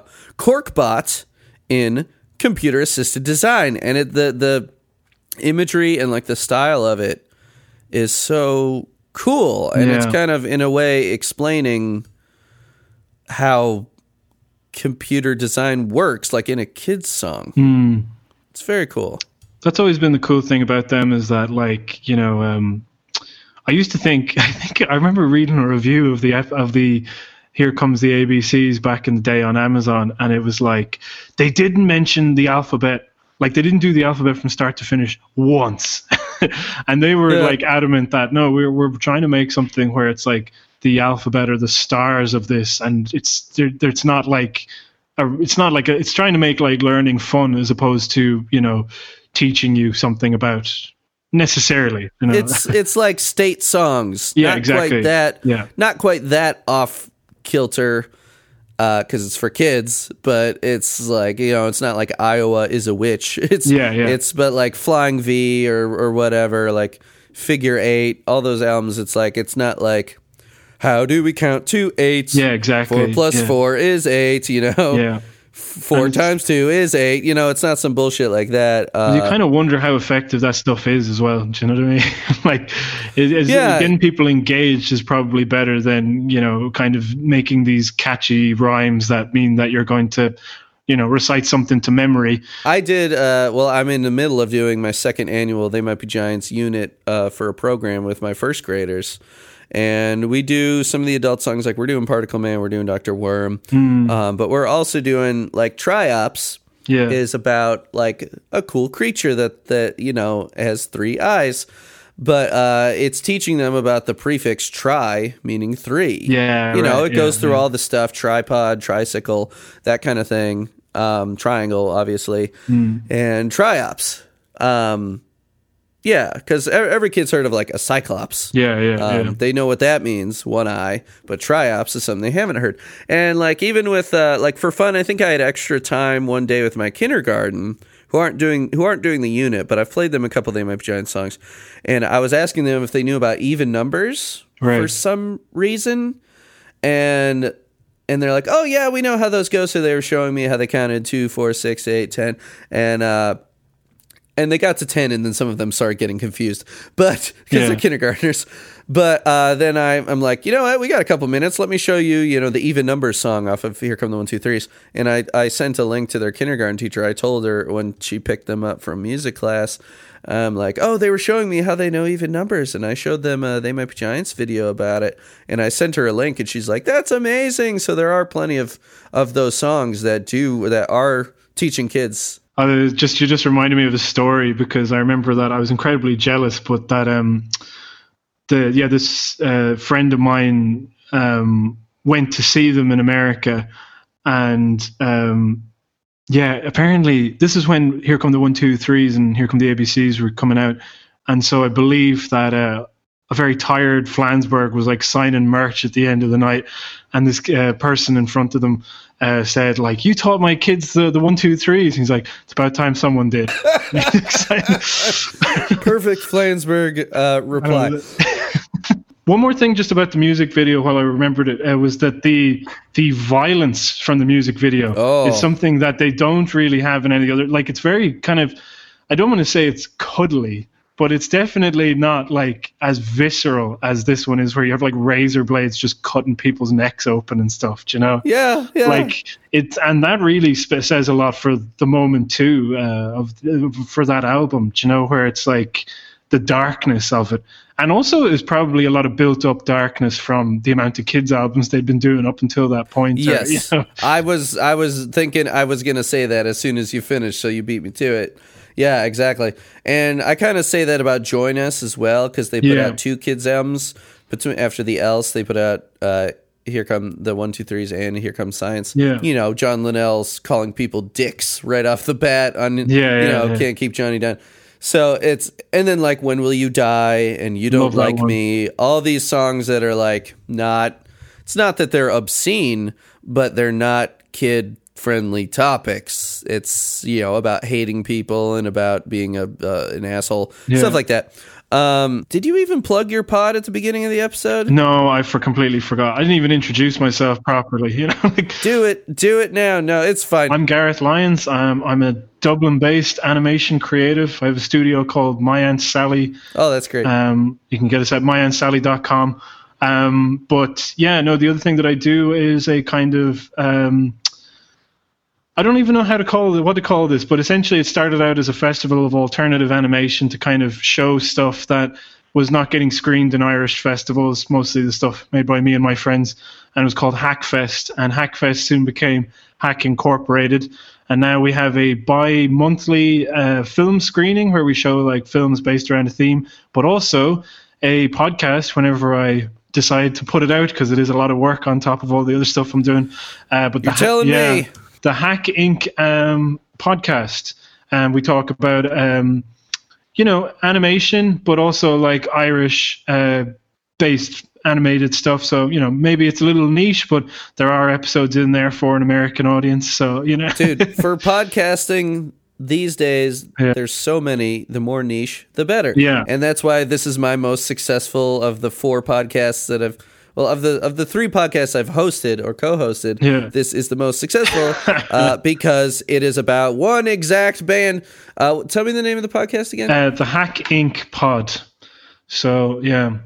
It should be, I think it's on SoundCloud. It's soundcloud.com /Hack Inc. Yeah, I just subscribed on Apple. Oh, cool. Yeah, we're on Apple, Spotify. Is there an episode I should start with? I mean, they're not serialized, are they? Or the first one is like the better one because the animation industry started in Ireland around the 1980s when Don Bluth came over and set up Sullivan and Bluth Studios, and they got kind of a huge grant from the Irish government to set up jobs, and it basically created this, you know, stream of people that required them to start up an animation college in Ballyfermot.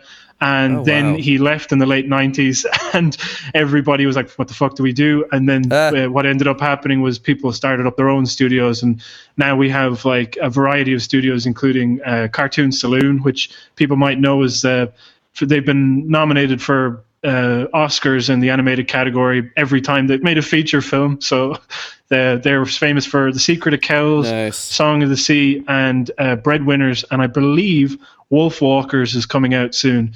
And they all kind of have a very, except for Breadwinner, are all based in like Ireland and tell Irish stories about like fantasy and things like this. So sorry, you primarily work in digital. Yeah, 2D digital. Then, right? Yeah. Okay.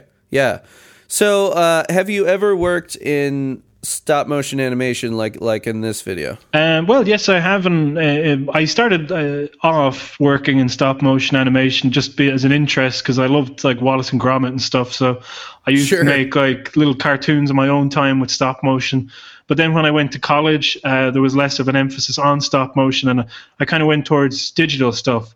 But when I was out, I worked in a company called Paper Panther, which are based on Dorset Street. And they're also an amazing in Dublin, where I'm also living. So, but they specialize in kind of more off the beaten path type of animation. So their most recent short was The Bird and the Whale, which is an animated oil on glass. So they literally did oil paint on glass. So one of the things that they've worked on, and I believe it should be out soon enough, is a film called On Guard Dove, which is an Irish language horror short that's made a black and white cutout animation. So, if you're saying you like niche things, then this is probably as niche as it gets.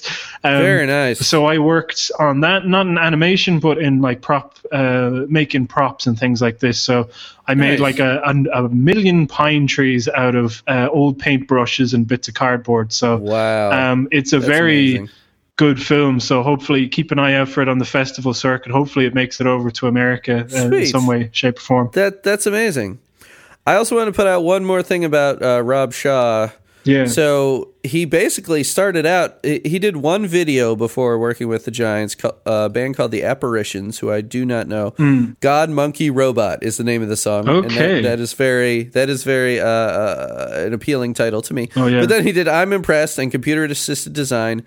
He did some stuff for a band called The Uncluded, who I don't know. Then he did Aesop Rock, who I'm aware of. Yeah. I'm aware of and respect. I'm not a huge fan. But then he did 2 videos for At the Drive-In's reunion record, which I love the old At the Drive-In stuff. The reunion record was decent.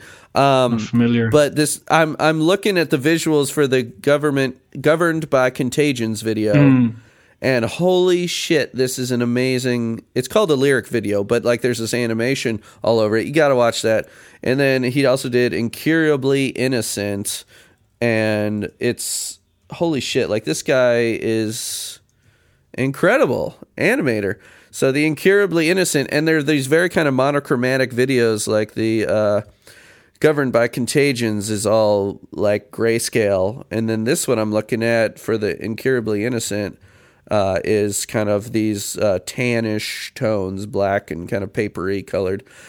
But we should definitely get into the cover section if we're going to finish it in a half hour. Yeah, no, I have to finish off. But the one thing, as you said, that I just remembered that Laika also did an animated music video for The Spine for A Crazy Bastard Wants to Hit Me, or is it just called That Bastard Wants to Hit Me, or whatever? Bastard Wants to Hit Me, yeah. Yeah, but that is a gorgeous music video, and also like a connection, so like connecting it back to Coraline, of course, as well. So yeah, so that was all I want to say about that with the animation. Yeah, there's and it's 2D digital, and it looks, well, I don't know if it's digital, but I guess it was composited, so I might as well call it digital.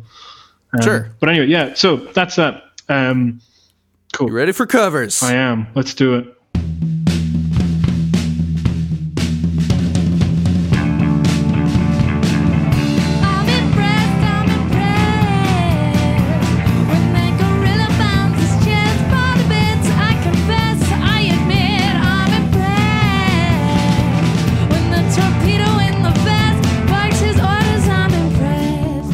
Okay. This first one I'm going to send you, I'm going to go kind of... I usually don't rank the covers, but in the interest of time, in case we run out of time, I'm going to make sure I start with my favorite, which is this band called Team Awesome, who uploaded a cover both in 2011 and 2010 and 2011. The audio sounds better on this 2011 one, so that's what I'm going to send you. Okay.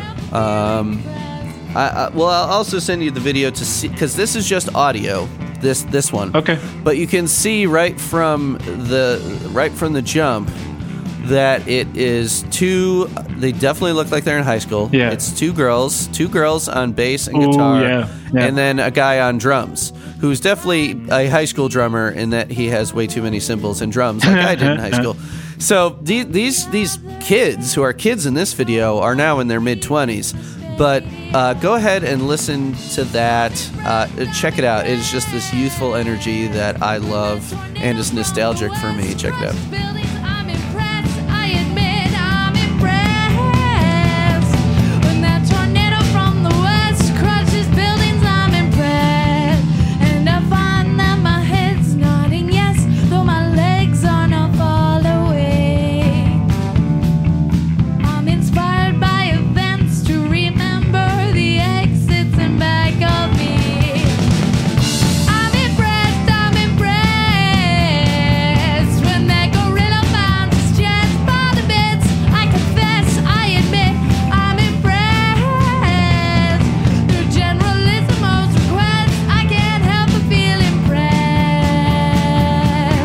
Yeah, it's great. There's video of them playing it a year before that. And, oh my God, we need to get more young women playing guitar and just making loud noises, because I think women in general in America, and I think probably in the UK as well, just like our cultures kind of overlap in that obviously we're always fighting for equality and, and I'm a feminist, and I think that girls are told to be polite and quiet. That's incredible. And that's bullshit. Just what you were saying about those bands, there's 3 ones I'd shout out. Then it'd be Dear Nora is fantastic, and obviously the Vivian Girls. Obviously, most people probably, I don't know, maybe they don't, but they're great. And then the Headcoatees, who were there was a band called the Headcoats, I believe, and then I don't know why, but they made like a kind of an all-female cover band for themselves. And then that band ended up taking off in like other ways. And I think your one Holly, her name's like Holly Golightly. I could be wrong about that. And she featured on a White Stripes album with that one, It's True That We Love One Another. She's like the British lady who performs opposite Jack White. Then the another, because this is one of my passions. So you chose the right cover. I'm obsessed with like girl punk bands or bands like that in general. But if you're looking for another UK one, then it's not necessarily. I think it's punk in spirit and definitely like by influence. But it's a very synth heavy, which is Helen Love. Do you know Helen Love? They had one called, I think it was called Lo-Fi Kids, but that was a fucking killer album from like 2013. Yeah. Let me just say one more thing about Team Awesome. I could not find them on Facebook, and probably they're broken up because, I mean, this one is from, this one actually has the video to it, is from 2012. And they were in high school, so they've all probably either gone to college or gotten jobs, and they're in their mid-20s and maybe moved apart. I don't know. I can't find out much of anything about them. The YouTube channel here is Up Bandshell. The guy playing the drums, it's not exactly my style of drum kit, but the 2 girls fronting this band have like my ideal gear and look and sound, and just like the youthful energy of this. That's my takeaway, is that this takes me back to high school, and I was in high school, long before these 3 people were, but it just makes me nostalgic for that kind of just like rocking the fuck out on a song you love. You're not nailing it. It's a little sloppy, but the energy and the love for the original material is there to a degree that this is my favorite cover I found of this song. Yeah, like I wish that I had could relate in that way, because all the bands around my area were either like really like either influenced by Slipknot or U2, so that was it, and I hated both. So it was an absolute torture to go to Battle of the Bands and see my friends like butchering like a fucking what's the Led Zeppelin song or something, it's like, okay, whatever. My band that was together for a decade, Blue Bottle, we do have a posthumous band camp that's up now. We were a 7-piece with trumpet and trombone, and I played drums. 2 guitars. We were not a ska band. We had maybe 2 ska songs in our early days because our guitarists were just too bored by ska guitar parts. They wanted to play punk stuff and like emo and indie rock style guitars. So we, I guess the point I was making there is that we won our Battle of the Bands our senior year. We came in second our junior year. Before that, we lost to a ska band our junior year, but actually absorbed the trumpet player from that band. Joined our band, and he's actually the guy that was in that Gestalt band with me, Brandon, who's going to be on an episode. I'm making a playlist for him of trumpet heavy They Might Be Giants songs for him to be on an episode. To talk about trumpet playing.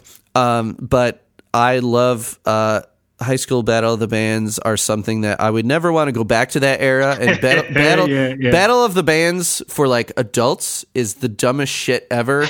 And I say that having been a runner-up, a second place winner of an adult Battle of the Bands. But it was a bad experience because the reward we were supposed to get for winning second place was studio time, and the studio never returned our messages. Really? And we never were able to claim our studio time. So fuck that. Minus World ended up paying for our entire second EP ourselves, which is fine. It sounded great. But Battle of the Bands is a high school thing and should stay in high school. Fuck any place that puts on a Battle of the Bands because it's just like trying to suck in pathetic bands and make them play for free. Fuck any venue that does that. But this band, Team Awesome, you guys rule, or you ruled. You're probably broken up, but I hope all 3 of you are still making music because I love the energy, and this was my favorite cover. So let's move on to the next one. I sent you a link, and this is Mike Hall, and Mike spelled on YouTube is MYKE, Mike Hall. He's only got 3 subscribers, people. But take a look. He's got this huge bass rig set up. He does a bass cover. And and I mean, it's truly a bass cover. It's him, vocals, and then playing a very distorted bass. He goes clean in like the little bridges, just like the song does. But check this thing out. Sure. And I find that my head's nodding yes, though my legs are not following. I'm inspired by events to remember the exits and back of me. I'm impressed. When that gorilla pose is best, fall to bits, I confess I admit I'm impressed. He's kind of yelling it, snarling it a little bit, but he's playing the bass like a guitar. He's playing power chords up on the high strings on a bass, so he's kind of covering this guitar bassish kind of range, kind of he's doing the punk bass thing, or like a Dinosaur Jr., like Lou Barlow thing, just playing chords all the time. Oh, that's good. To really fill it out. And he's got there's 3 amps in the room, and then there's a PA, like he's in this like very blank looking room, but there's a shitload of gear in it. And he's also got a microphone up to one of the PA speakers, which I'm not sure. Usually, you don't want to put a mic up to a speaker. You get feedback, and not good feedback. But what he might be doing is what you'd call re-miking. And there's a band called No Age who are still together, an LA band.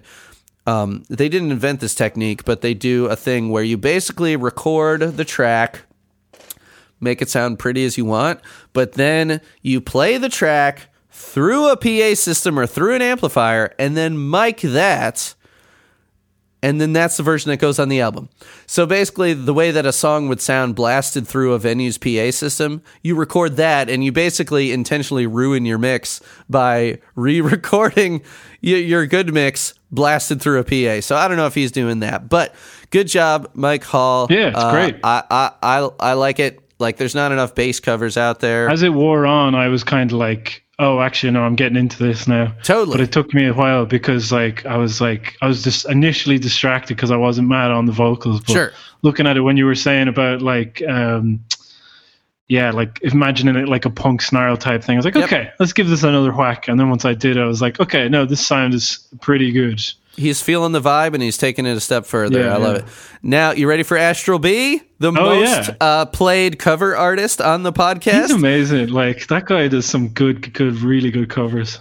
So I actually thought for a split second, I'm like, maybe I won't play his cover. He's on it all the time. But listen to the way he plays it. I'm like, okay, I've got to play this. He takes it in a whole different direction. Check it out.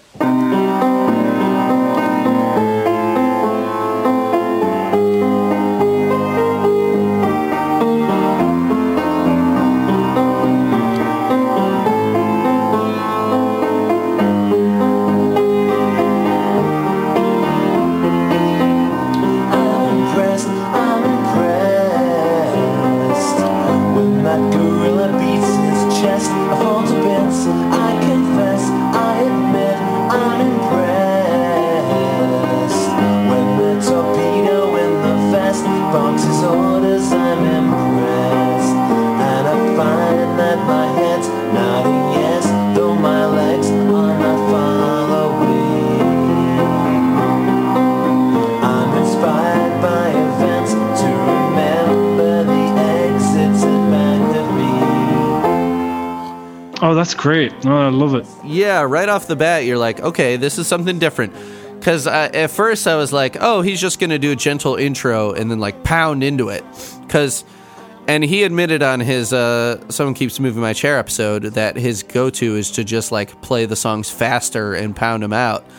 And he's a really good, pretty much self-taught pianist, but he makes it into this pretty, like, he arpeggiates the chords and slows it down. So it's the opposite of what he usually does.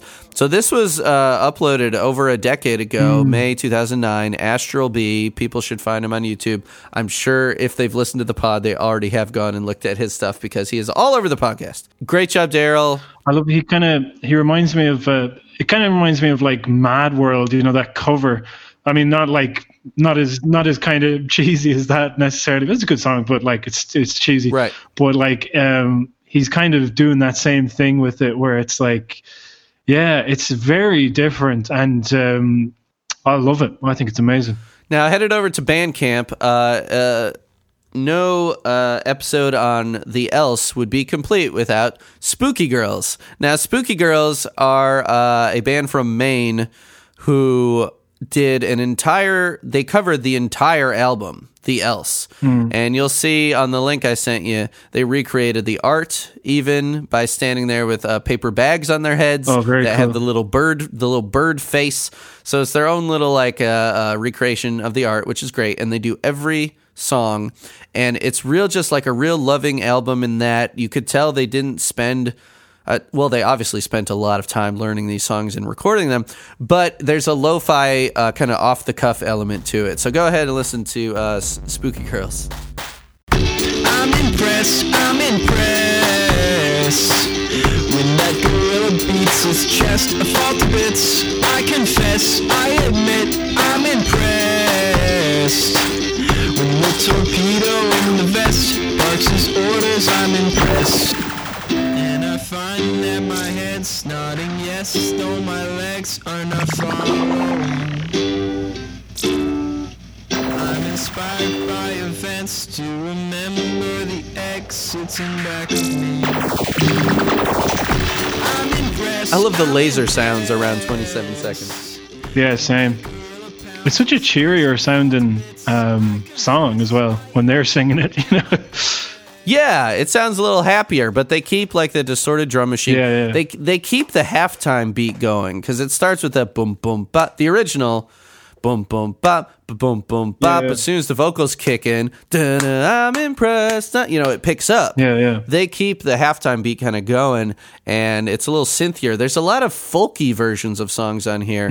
If you haven't listened to was it Take Out the Trash or was it? Because the Mesopotamians, that episode hasn't come out yet, but I play them on there. With the Dark. No, not With the Dark. Careful What You Pack. They did like a crazy like banjo folky cover of Careful What You Pack, which it was nothing like the original except for the chords and lyrics and vocal melody, because it's just like total stylistic left turn from the original, and these guys are great. Spooky Girls, it's two guys. There's no girls in the band, but maybe they're scared of girls. I don't know. But Okay, so moving on. Let's see. Where are we? Let's do an 8-bit cover. Okay.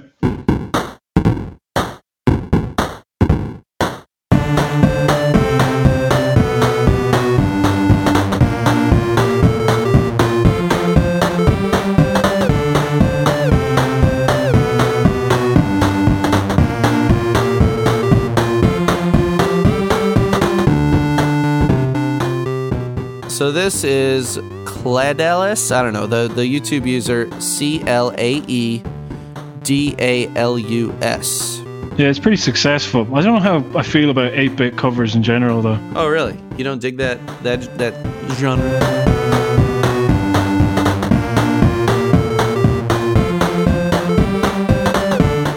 Yeah, I like the little bend on the. Yeah. Ooh, I'm impressed. Like that line. Yeah. And the drum machine they put like a little shuffle to it. Oh, yeah, I can hear it there now. Yeah, there's this little subdivision that shows it's got like a shuffle eighth note, which is like not something I expected to work. Certainly as heavy as the drums from the album version, anyway. Or in the same kind of vein, you know? Let's see. If I was going to pick one more, I'm going to do this one because it also has animation to it, which you will appreciate. Stop motion using like toy figurines. So check that out. You'll want to be looking as well as listening to, let me credit this person, Matt Brown on YouTube. I'm impressed. They Might Be Giants cover by Matt Brown. The video was made for my theme music group on Facebook, wherein I choose a weekly theme and various musicians of all stripes play cover or original songs based on the criteria I outline. This song was recorded for the theme For Openers, in which group members played opening tracks from studio albums. This cover was played with all admiration and due respect to They Might Be Giants. The video is made purely for fun and has no commercial purpose or intent. So go ahead and check out Matt Brown's cover and the video. I'm impressed by that Godzilla's flaming breath. I fall to bits, I confess, I admit I'm impressed.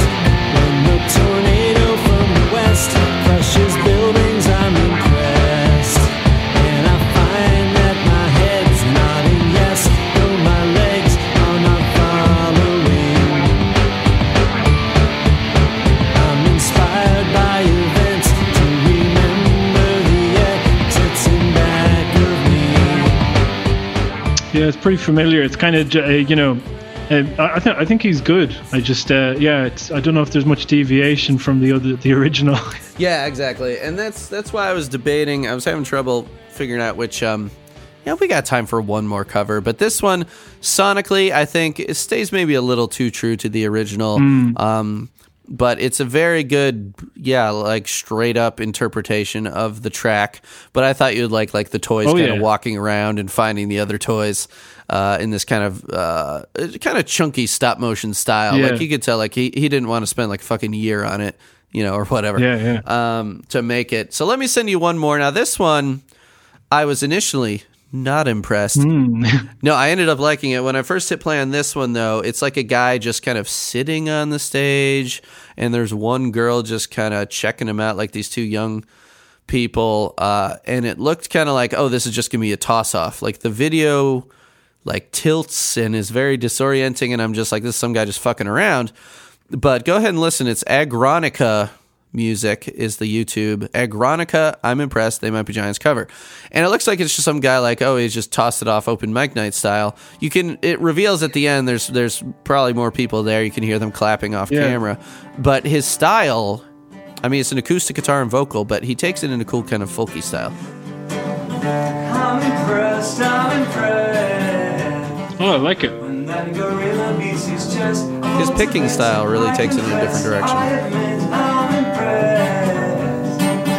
And that torpedoes from the west, orders I'm impressed. And I find that my head's nodding yes, and my legs are not following. I'm inspired by events to remember the exits in back of me. I'm impressed. nice little duet as well, or whatever you call it. Yeah, and I appreciate that he's not playing power chords. I think that's a key to it sounding different, is that he's actually playing a D minor chord to start instead of like a D5 power chord, which gives it that folky feel. He's using open chords, traditional chords for the most part, a G major, a D minor, but that's what gives it that folky feel. Like if you're in a folk band, you're not going to play power chords or even really play bar chords all that much, except when necessary. You're going to stick to like those tried and true, 3-finger D chord, that, stick to those chords, and it gives it a really good feel. And he just looks really happy playing it. Yeah. And at first I was like, oh, this is some guy just like, whatever, I'm going to play this song. I haven't practiced it. But then he starts playing it and you're like, oh, this dude knows what he's doing. This sounds good. He's doing something different, and he's kind of very confident in it too, is the other thing. But it just feels like... He keeps smiling. I'm wondering if it's his girlfriend sitting up there, because he keeps like looking up and smiling at her like, hey, look, I'm singing this for you, babe. And it's very adorable. And so it sounds like it's very intimate, the whole setting as well. Do you know what I mean? And it's surprising how it suits an acoustic guitar as well, when you can kind of play it in a bit more of less of a thudding way and more of a kind of playful, just strumming away at it. Yeah, and sitting on the stage instead of standing on it gives it this kind of low-key vibe that for some reason really fits the song and takes it in a different direction, whereas the song is pretty serious and in your face. He kind of like lightens it up a little bit, but while still keeping like what's good about the song intact. Yeah. It's so sweet when it just ends and he's looking bashful. That's adorable. Yeah, it's adorable. Yeah, it's very cute.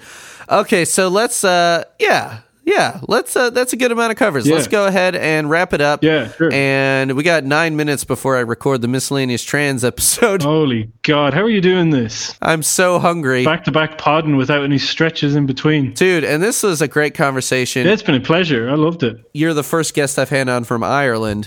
And I've had a lot of UK guests in that, mostly people in England. All people in England so far.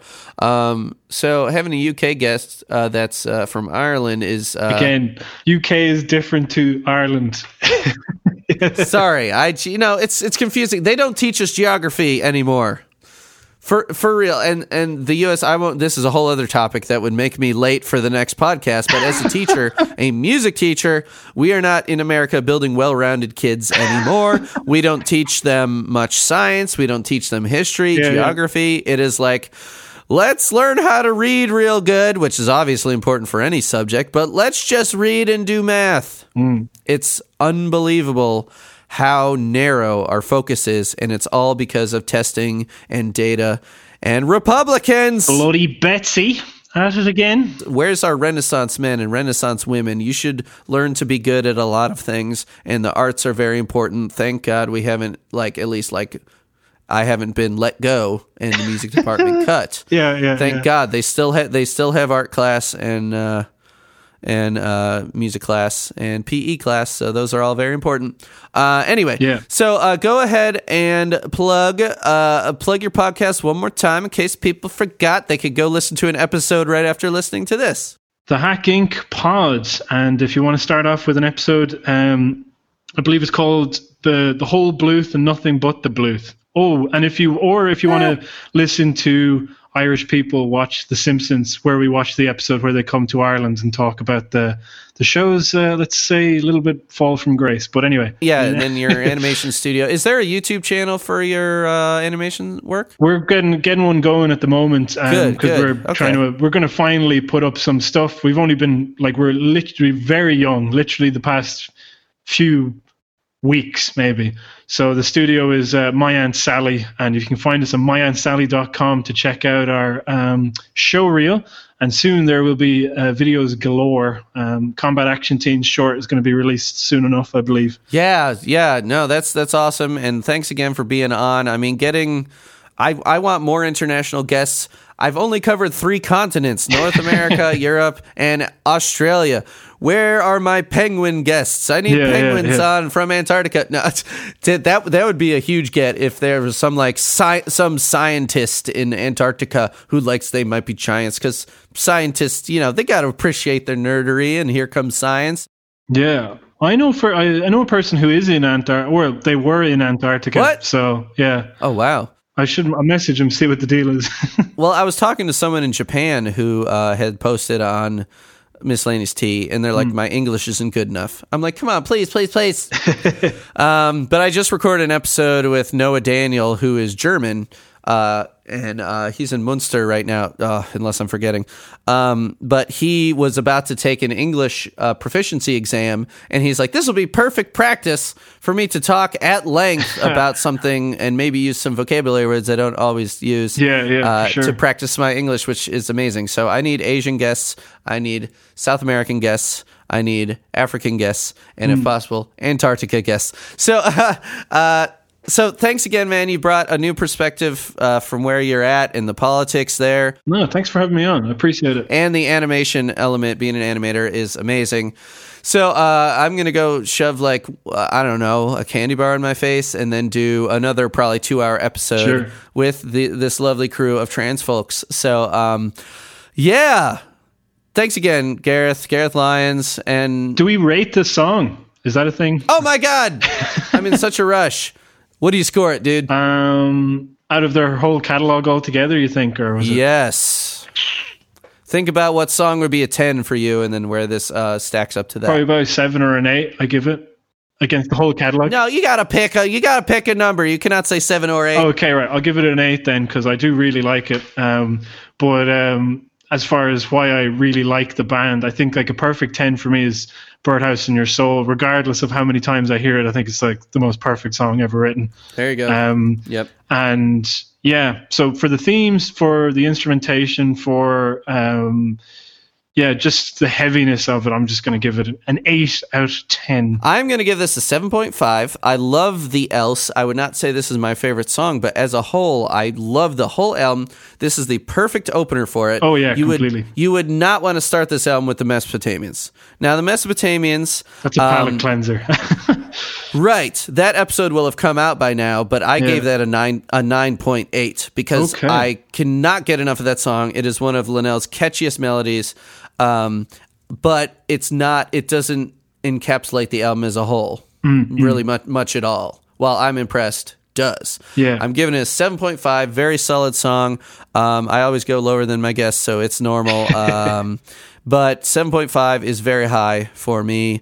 Coming off directly before this, there was a 5.2 for OE and a 6.9 for Whole Lot of Glean. So 7.5 out of all the European guests, you picked my favorite of the 3, but they picked really weird ones kind of on purpose. So anyway, all right, I got 2 minutes before I call this crew. Okay, yeah, sure. I'll let you go. So thanks for spending so much time, man. You spent it's dark out now where you're at. I could tell the sun has started going down. Yeah. No, I really, like I said, I was really looking forward to it. I don't get a chance to talk about this band at all, and I have so much useless information about them knocking around my head. And so, great to talk about a great song. And yeah, I love the podcast as well, so keep it up. Thanks so much. All right, I will talk to you later. Thanks for listening to This Might Be a Podcast. You can email me at thismightbeapod@gmail.com. Leave me voicemails, 224-801-2930. We're on Twitter, This Might Be a Pod. We're on Facebook, Instagram, thismightbeapodcast.com, thismightbeapodcast.bandcamp.com, where you can download that theme for free, so you can listen to it, even more than you already do at the front of the episodes. Thanks to John Walker for editing this episode. You can listen to his podcasts on the FYIZ network. Search FYIZ on all the podcast places. Find me on Patreon. Patreon.com/thismightbeapodcast. Get those t-shirts, get those extra episodes. Got a lot of Patreon episodes coming this summer. An accordion-focused episode with a bunch of accordion players. For Pride Month, Gay Might Be Giants, featuring a crew of gay and bi folks talking about some They Might Be Giant songs that are special to them. So, and another Monopuff episode is coming, so check those out. Patreon.com/thismightbeapodcast. Thanks for listening. See you next time.